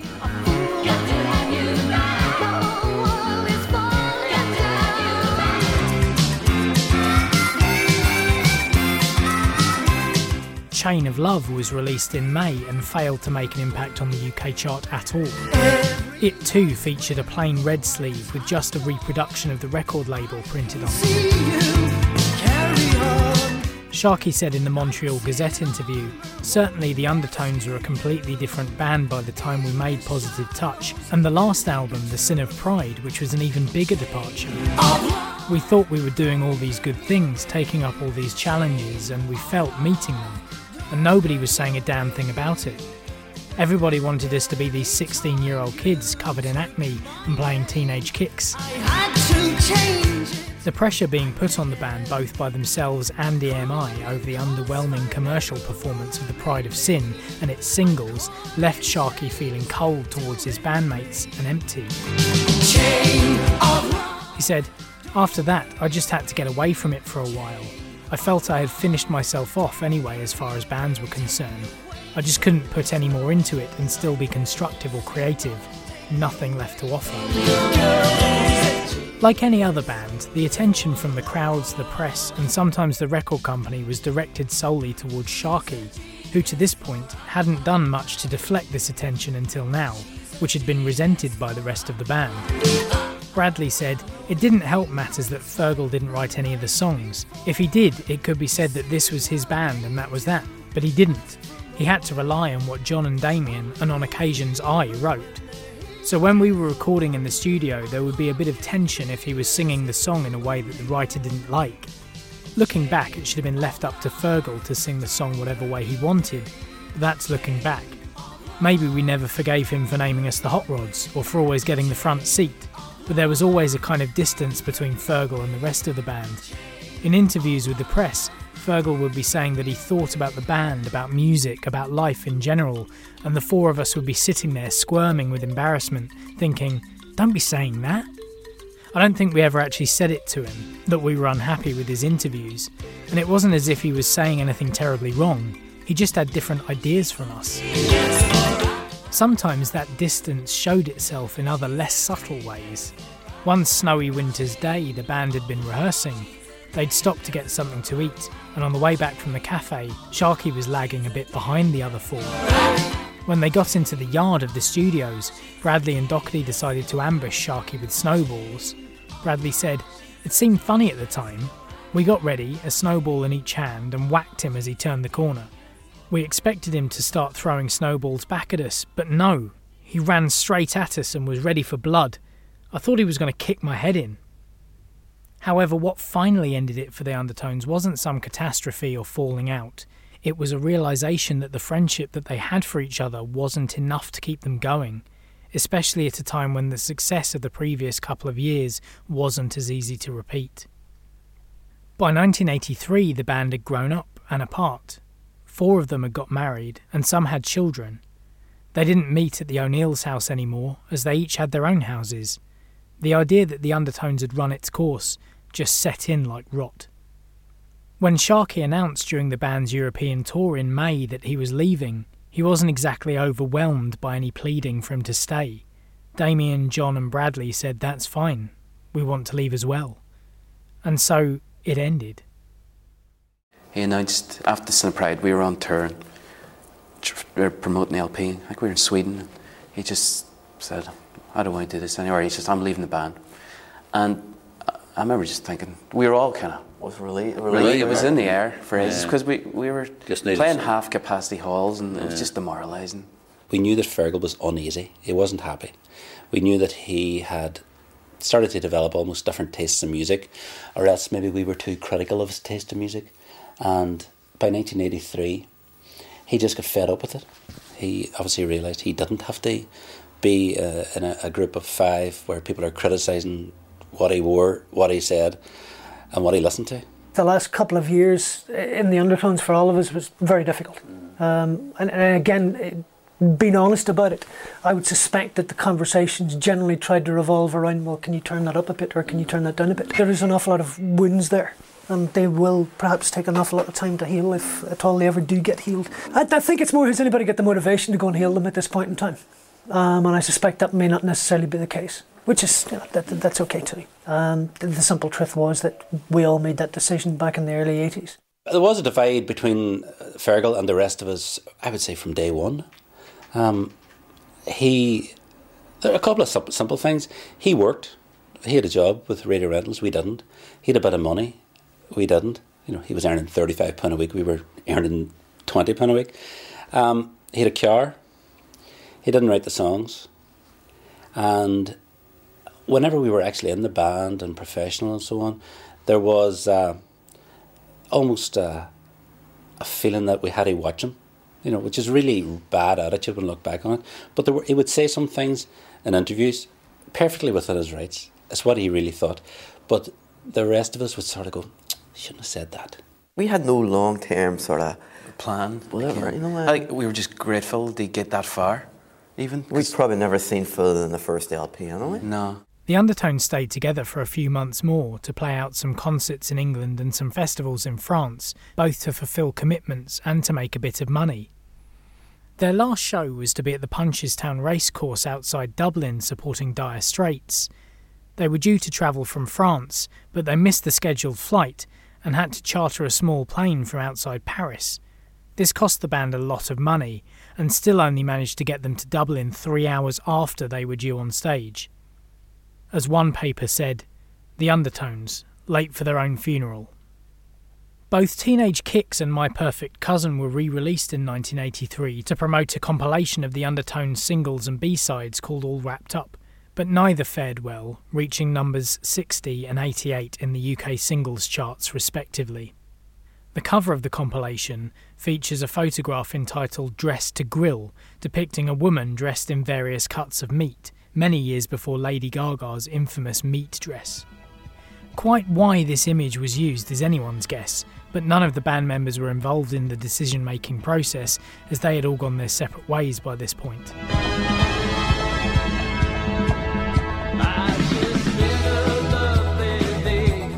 After the split of the Undertones, Doherty drummed in a band called the Carolines with a vocalist called Paul McClune.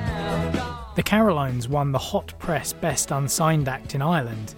The prize for winning was to record a single which got some airplay and garnered some record company interest.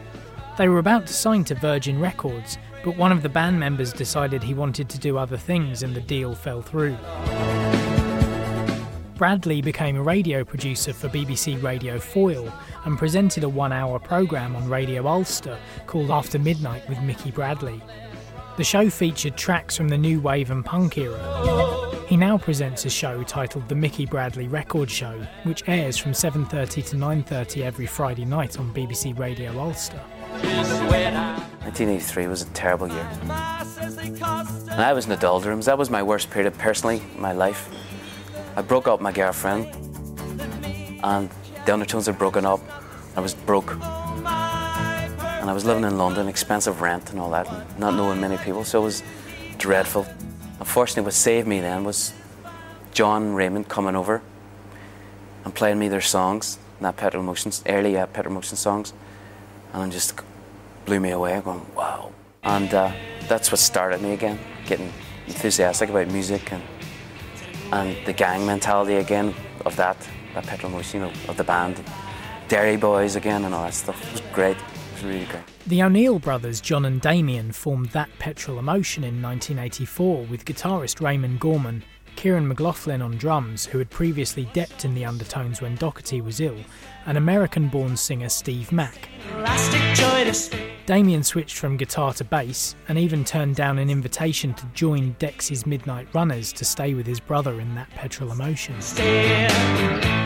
Talking to the Tuscaloosa News in 1987, John O'Neill said of the band's name and the lyrical content of its songs, "We had to make our stance from the beginning. We had to say, right, we're from Northern Ireland.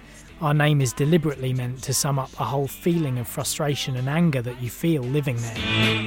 In the second episode of Series 3 of Mortimer and Whitehouse Gone Fishing, shown in August 2020, and featuring a cameo from Fergal Sharkey, comedian Paul Whitehouse revealed that he had had an unsuccessful audition to sing for That Petrol Emotion.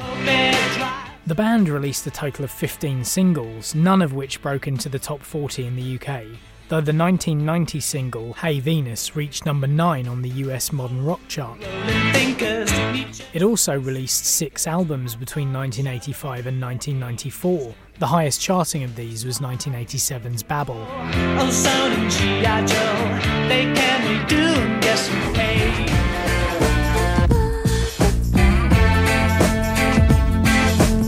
In the 1990s, John O'Neill formed a trip-hop group called Rare under the stage name Sean O'Neill, with Lockie Morris, David Whiteside and vocalist Mary Gallagher. They only had one notable chart appearance with Something Wild, which reached number 57 in the UK singles chart in 1996. They disbanded shortly after the release of their only album, People Freak, in 1998. Whole lot of oh yeah, a little bit of whole lot of oh yeah, a little bit of That Petrol Emotion reunited to play a few shows in 2008 and 2009, after which Mack returned to his birthplace, Seattle, to raise a family. Gorman, McLaughlin, Kelly and Damien O'Neill continued working together, initially with the intent of carrying on with That Petrol Emotion, but in 2012 announced that they had formed a new band called The Everlasting Yeah, playing krautrock-influenced music. The new band's debut gig was in London in support of the Junebirds, while their debut album, Anima Rising, was released on their own label, Infinite Thrill, in 2014.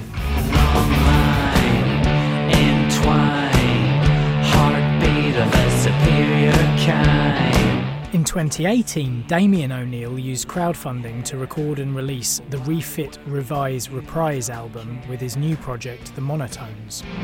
You always keep an eye on me.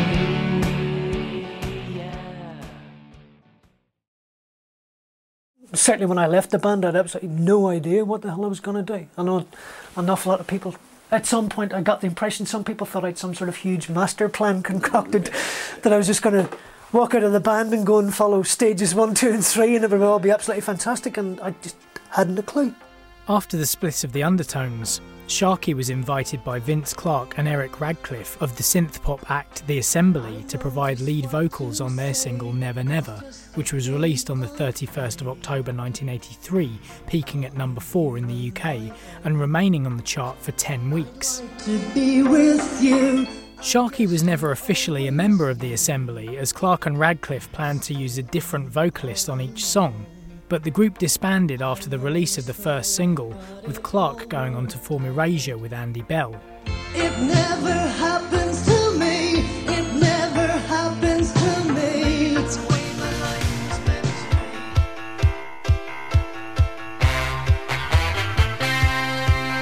be. Sharkey subsequently embarked on a solo pop career, which was significantly different in every aspect from his work in the Undertones. His debut single, Listen to Your Father, was a collaboration with Madness's Chas Smash under his real name Cathal Smythe. The single was the first to be released on Madness's label Zarjazz Records in September 1984. All the members of Madness played on the song with the exception of Suggs. Upon its release, Paul Burch of Number One wrote, "It's not a brilliant song, but its sheer stomping, foot-tapping brightness almost guarantees Fergie a hit." Paul Massey of the Aberdeen Evening Express wrote, "I preferred him with the Undertones, but this is still good. Bold, brassy and powerful." Jim Reed of the Record Mirror commented, "A Carl Smythe tune, Listen to Your Father, is the 4/4 stomp of early Madness without the winning melody and hook lines." Sharkey's voice isn't well served by the brassy, jolting action. The Ulsterman deserves a more restrained treatment than this. Vicky MacDonald of Smash Hits wrote, "This man has got one of the best voices around. I'm not ashamed to admit that when performing the Undertones' perfect pop songs, he could bring a tear to my eye. What then is he doing on this foul pub rock thingy? A terrible waste." Listen to Your Father reached number 23 in the UK chart and 22 in Ireland. Starkey then left the label to sign with Virgin, which was the company that owned Zarjazz, as Madness had not required him to sign a contract with their label.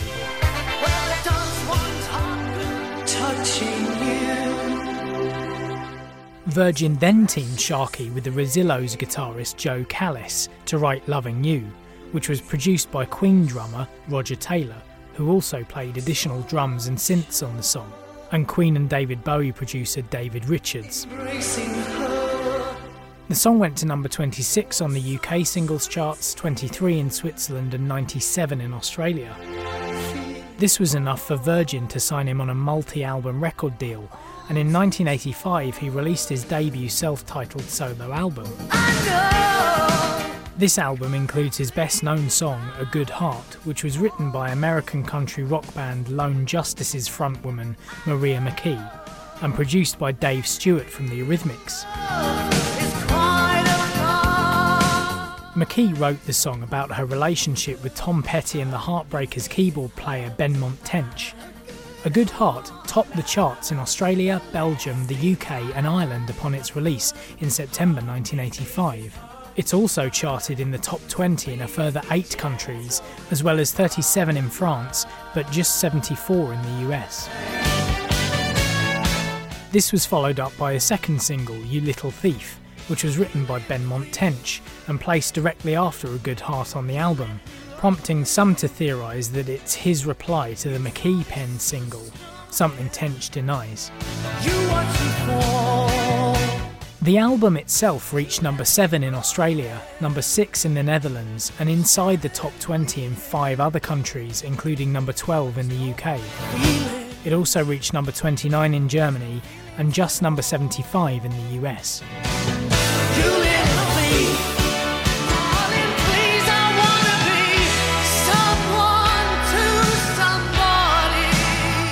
However, the next single, Someone to Somebody, reached just number 30 in Ireland and 64 in both the UK and Australia in March 1986, with mixed reviews. William Shaw of Smash Hits commented, "Extraordinary really. Through anyone else's vocal cords, this song would remain a corny, overblown bit of nonsense, full to the brim with too many lead guitars and pompous string arrangements. But Sharkey's quavering tones have a strange power to change an average song into something out of the ordinary." Whereas Henry Everingham of the Sydney Morning Herald wrote, "As a soloist, one fears that Sharkey could easily sink into mush. Someone to Somebody teeters on the edge of this. While the song has some tasteful flute and saxophone solos and terrific harmonies, the howling of I'm So Alone at the song's end is a bit too much to take."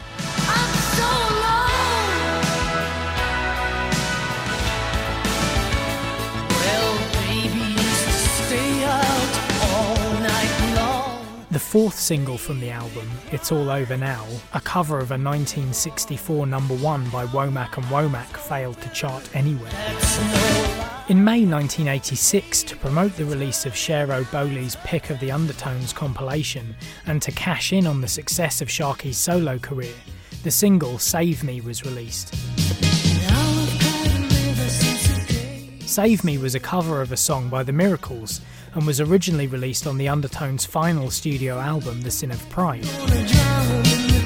Unfortunately, the single didn't make a dent in the charts anywhere and managed to upset the whole of the band as it was packaged as a song by the Undertones featuring Feargal Sharkey.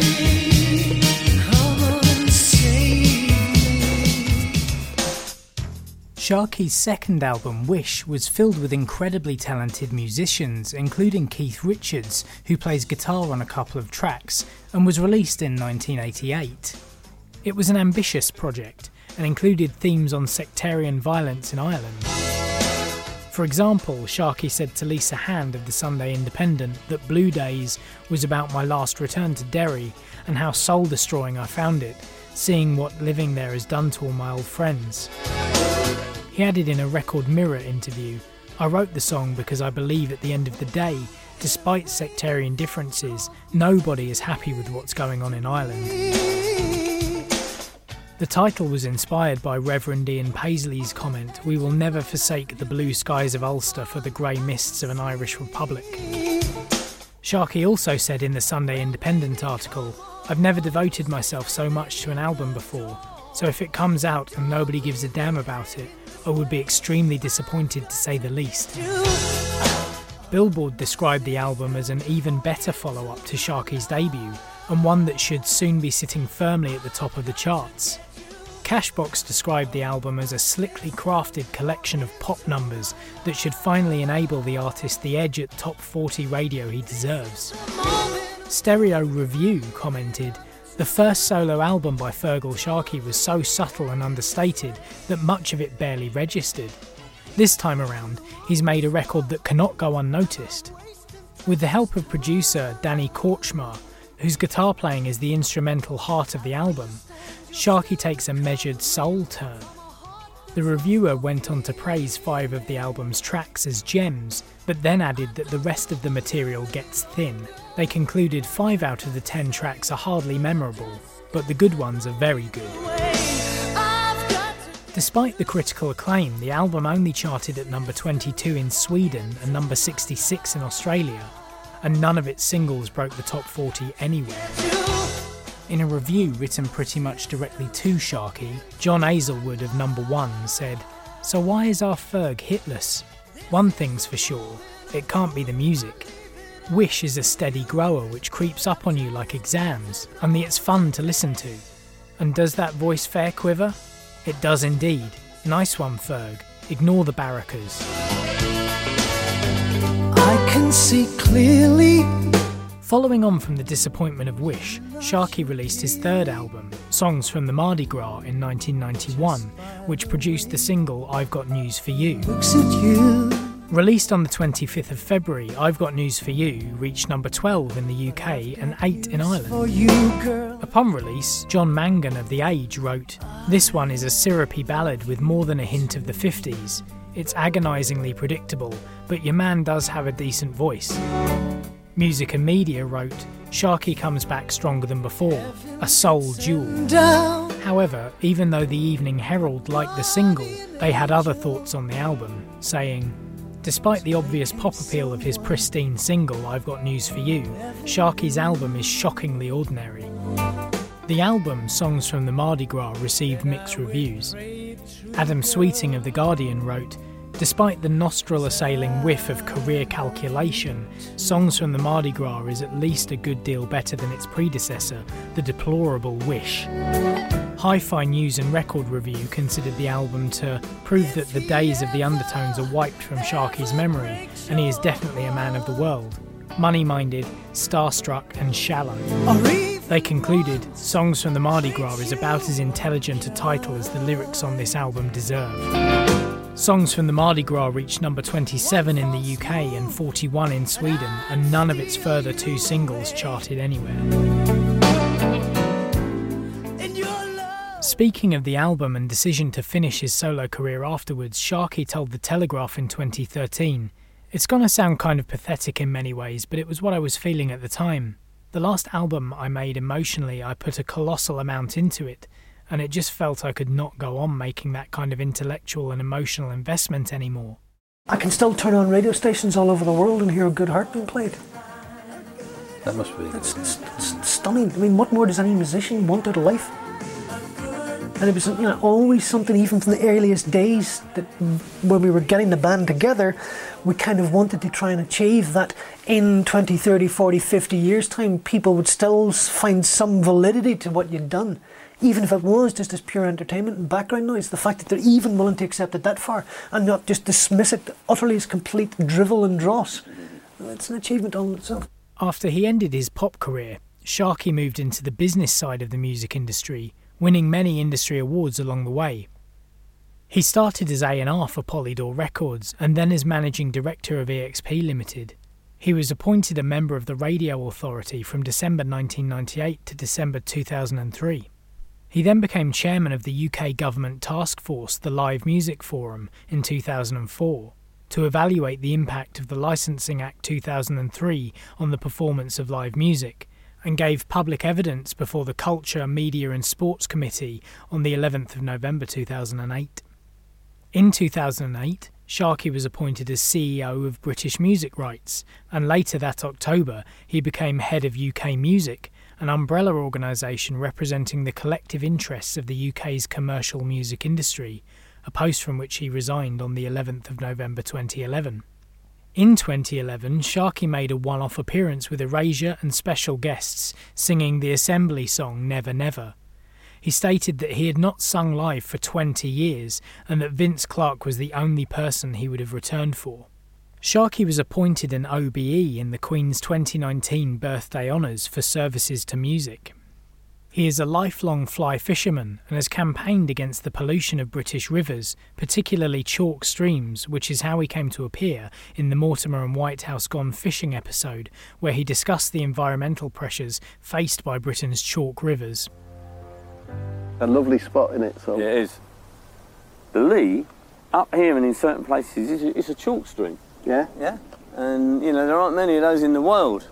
And do you know, one of the guardians of our chalk streams, he's an unlikely person. Fergal Sharkey, you saw it, isn't he? Oh, I for undertone. Oh, yes. And he's very hot on conservation. What, like he's an activist? He's an activist. And I got in touch with him, and we're going to meet him. Fergal Sharkey on the bank. Fergal Sharkey on the bank. Well, I look forward to that. It'll be so difficult not to sing Teenage Kicks or My Perfect Cousin, won't it? Yeah.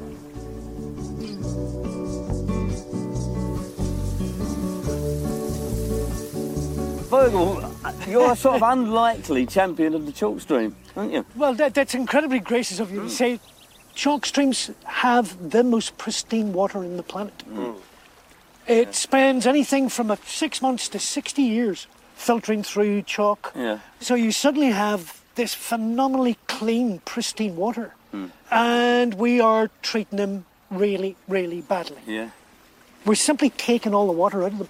And secondly, believe it or not, dumping raw sewage into them on a monotonously regular basis. You can dump raw sewage into chalk streams? Last year we dumped 39 million tonnes of sewage into the River Thames alone. Just directly in? Yeah. I think it's probably at that stage now where, you know what, mate, if we don't do something, we're going to lose them, and we're going to lose them in the next 3 or 4 years, if not sooner. Understood. Being a lippy Irishman. No, surely not. And clearly having some practice in standing behind a microphone and being very loud, I suddenly thought, well, Fergal, you know what? If anybody cares that you still stood on the stage and sang and is prepared to listen for 2 minutes, well, you better get up and start saying something and kicking up a fuss. Yeah. I'm glad someone's taken the battle, Fergal. Yeah. Do you know, we have a shared sort of history in a way, though, because I actually auditioned for a band called That Petrol Emotion. Oh, get out of here! To explain this one, Bob, when I left the Undertones, a couple of the guys set up this band called That Petrol Emotion. Yeah. So clearly didn't get up. I didn't pass the audition. Go on, to be honest, Fergal, I went in and I was slightly enhanced. Every time. If you know what I mean. Go on. Another girl in the neighborhood. I wish she's mine, she looks so good. I wanna hold her tight. Get teenage kicks right through the night. All right, all right.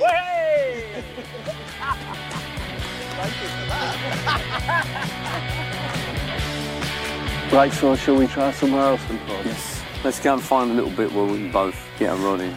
The Undertones reformed in November 1999, initially to play concerts in Derry. Sharkey was offered the opportunity to rejoin the group, but turned the offer down. There was a certain irony in there that I was being asked on my 36th birthday to stand in a muddy field in Germany in front of 100,000 Germans singing Teenage Kicks. It's like, okay.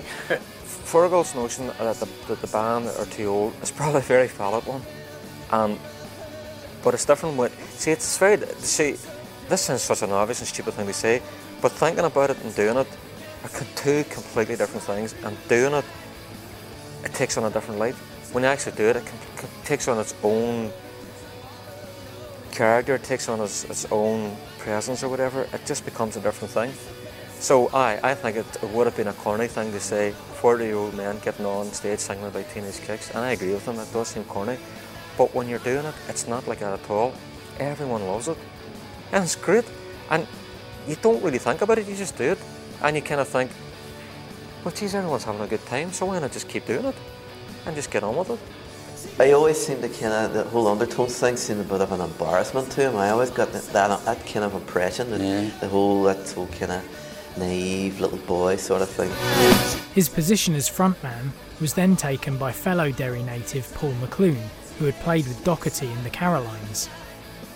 And he was just perfect, because not only could he sing, well, he didn't sing exactly like Fergal, but he was a great singer, great frontman, and he had the Derry accent as well, which really helps. I don't think it would have worked if he was American or from London, No, I think that would have been a really bad move, I think, because people would have twigged that straight away. And you just go and do. I just go and do it, open my mouth and whatever comes out, basically. And some people have drawn comparisons and said he sounds a bit like him, but I've never tried to. I think the kind of key to this is that the Undertones songs, for some reason, don't lend themselves very well to the kind of mid-Atlantic croon that a lot of singers adopt, and maybe that I would adopt, singing with other bands or whatever. The only way to sing an Undertones song really is in a Derry accent. McClune grew up in Derry at the same time as the rest of the Undertones and had begun a radio career in the late 1980s, first appearing on BBC Radio Foyle on The Gerry Anderson Show, where he came to prominence by successfully impersonating Prince Charles on an interview with the DJ. Anderson then took McClune under his wing and mentored him in his early career. McClune eventually became a radio producer and was later involved in producing various programmes for the BBC, including his own satirical sketch series called McClune, which ran for 3 series in the early 1990s on BBC Radio Foyle. In March 1999, McClune moved to Dublin in the Republic of Ireland and joined the national independent radio station Today FM, where he produced the Ian Dempsey Breakfast Show. During his time on the show, McClune also co-created and co-wrote the comedy sketch series Gift Grub, alongside Irish comedian and impersonator Mario Rosenstock. The reformed Undertones played its first gig at the Nerve Centre in Derry on the 19th of November 1999. It has since played intermittently and undertaken several tours across the UK, Ireland, continental Europe, Japan, Turkey and North America, and continues to perform live today. In 2003, the Undertones signed to Sanctuary Records and released an album of brand new material, Get What You Need, on the 30th of September.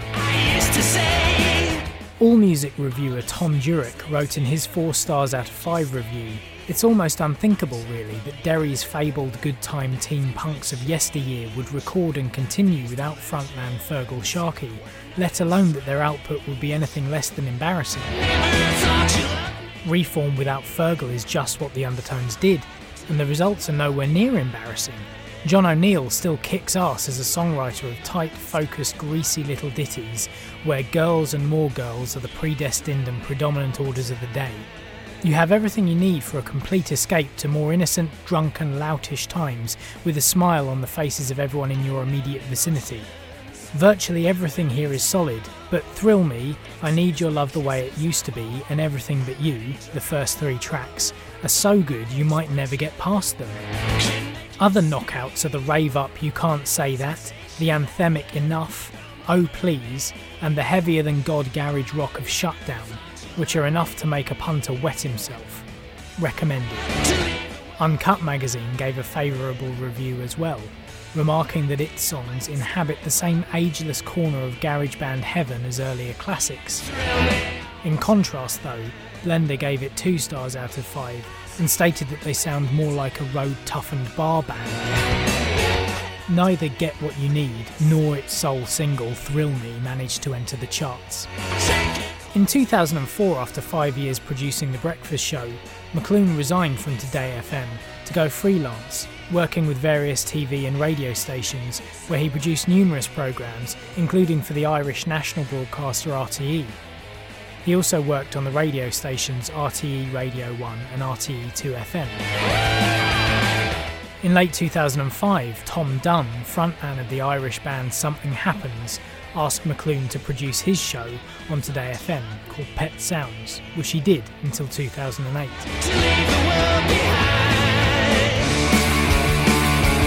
On the 15th of October 2007, Cooking Vinyl released The Undertones' 6th studio album, and the second with McLoone on vocals, Dig Yourself Deep, which received a warm reception. AllMusic's Stephen Schnee wrote, "What a treat it is. The songs on Dig Yourself Deep are a true return to the classic sound of the Undertones. Infectious songs that are short, sweet and to the point." Fergal's voice could sometimes be a little grating over the course of an entire album, but not so with McLoone. He has better command of his voice and is able to be more forceful, where Sharkey was sometimes little more than interesting. Dig Yourself Deep, Precious Little Wonder, Tomorrow's Tears, Everything You Say Is Right, We All Talked About You, and She's So Sweet are perfect additions to the band's hook-laden catalogue and sound like the missing links between the Hypnotise and Positive Touch albums. And out of the 14 tracks, only one song gets close to the 3-minute mark, and not one of them gets remotely close to outstaying their welcome. Any Undertones fan who has held back on giving them a go since their reformation should do themselves a favour and dig in deep. DIY Mag's Becky Ross agreed, writing, "On the whole, Dig Yourself Deep has plenty of tracks to delight the old school punks, as well as being fresh enough to catch the attention of new kids too. The longest track clocks in at just shy of 3 minutes. It's clear these boys still live by the glorious go-in blazing, knock 'em dead quickly ethics of punk. In spite of so much water under the bridge, it's extremely gratifying to know that some things never change. Of course, the Undertones aren't reinventing the wheel anywhere on Dig Yourself Deep, and who can blame them? If you've got such a fantastic winning formula, why on earth would you tinker with it?" Again though, the album failed to chart and this time produced no singles. McLoone switched from producing radio to presenting. At first, his role was intended to last for 3 months until a replacement could be found. However, because of the increasing popularity of McLoon's unnamed show, he became a permanent fixture, and The Paul McLoone Show was launched in September 2008. He also began a career in voice acting, playing the villain Baboon in the animated TV show Skunk Fu, as well as a character in the animated movie Moon Man. He has also appeared in a 2014 video for the song Cherry Bomb by the Dublin band The Minutes, where he plays an Elvis impersonator. On the 20th of April 2013, the Undertones released their first new material for over 5 years, with the double A-side single Much Too Late and When It Hurts I Count to 10. This single, recorded at Toe Rag Studios in London, was released in a limited run of 1,000 numbered copies as part of a promotion for Record Store Day in the UK. To date, this is the Undertones' final release. It's still great. That was 1999 and we are still, after supposedly just 2 shows, we've been around the world again. We're constantly doing shows and just, it's not a full-time career. What's good now, there's no pressure. There's no record company saying you got to do this, you got to do that. We just do it when we can, and we have enjoyment, see a bit of the world, whatever, and then we stop, and everybody's usually back to their day jobs or whatever. So it's great. Yeah. I mean, do you have a day job? Actually, I don't. Neither does John, but then he rotates kicks, so he's doing okay. Yeah, he'll be all right for the rest of his life. Then hopefully he'll always remember me when I'm down and out. We've an opportunity of doing it again, so to speak, and this time we can do it on our terms. That's the beauty about it, because we don't need it. You know, we can all go back to our day jobs, do our own thing, but the more that we're doing it, I think gradually everyone's kind of getting a wee bit, God, this could develop into something a bit more. And maybe the rest of the guys in the band really don't want to analyse it because it might be wishful thinking, and it's a thing that's kind of happened, and maybe we should just let it lie and just kind of move on and get on, because they're older and they got wives and families, and those things are more important. It's funny, but it's taken us 20 years to actually realise now how good we were. That's the ironic thing. Though, when we were actually going, I don't think we rated ourselves. We didn't realise that then. But now we can see, God, you know, we were a great band.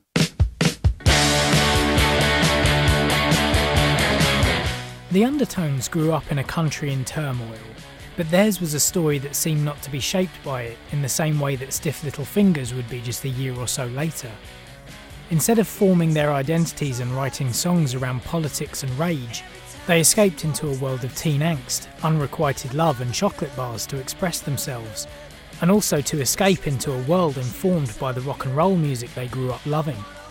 Through this, they have created some of the most innocent and pop-influenced music of the 1970s punk movement, a couple of which have stood the test of time and are constantly referred to and feature on compilations to this day. And let's not forget, this was a band that was forced into existence by sheer willpower, by 4 friends, none of whom even owned an instrument, and a guy who was good at Irish dancing who became their singer. I think what the whole sort of punk thing, it's what opened up for that generation, was that anybody could do anything and have a go at anything, and it didn't matter that you actually had no equipment, and that even if you had, it didn't matter because you couldn't play it anyway. You were still a band. What a ridiculous idea. We're a band, yeah, but you've got no gear and you can't play, but it doesn't matter, we're a band. That the Undertones continues to play sporadically to this day is a testament to their friendship and their love of making music, which was the foundation upon which the band was formed back in 1974. Teenage dreams really are hard to beat.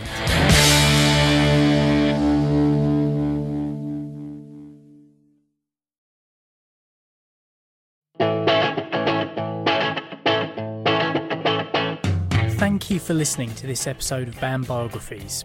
If you enjoyed it, please don't forget to leave a 5-star review on Apple Podcasts or whatever service you use to listen to your podcasts. Please do reach out on Twitter @BandBiogs, Instagram @BandBiographies, search on Facebook for Band Biographies, or by emailing bandbiographies@gmail.com. See you next time.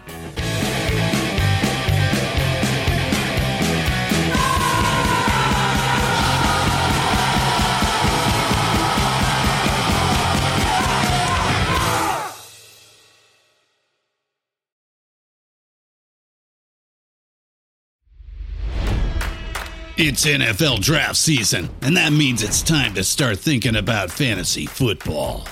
FantasyPoints.com features industry-leading experts and prognosticators using proprietary hand-charted data to help you score more fantasy points. FantasyPoints.com is the place to go for whatever kind of fantasy football you play. Whether you play fantasy football, daily fantasy sports, or do a little bit of everything, Fantasy Points has the meticulously researched content to guide you to victory. And why wait for the fall? Fantasy Points also covers the new spring football league, the UFL.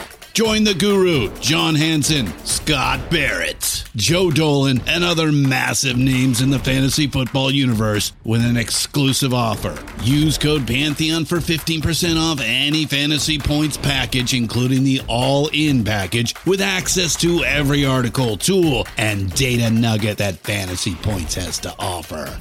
That's FantasyPoints.com and code Pantheon for 15% off at Fantasy Points. FantasyPoints.com, code Pantheon. Score more fantasy points.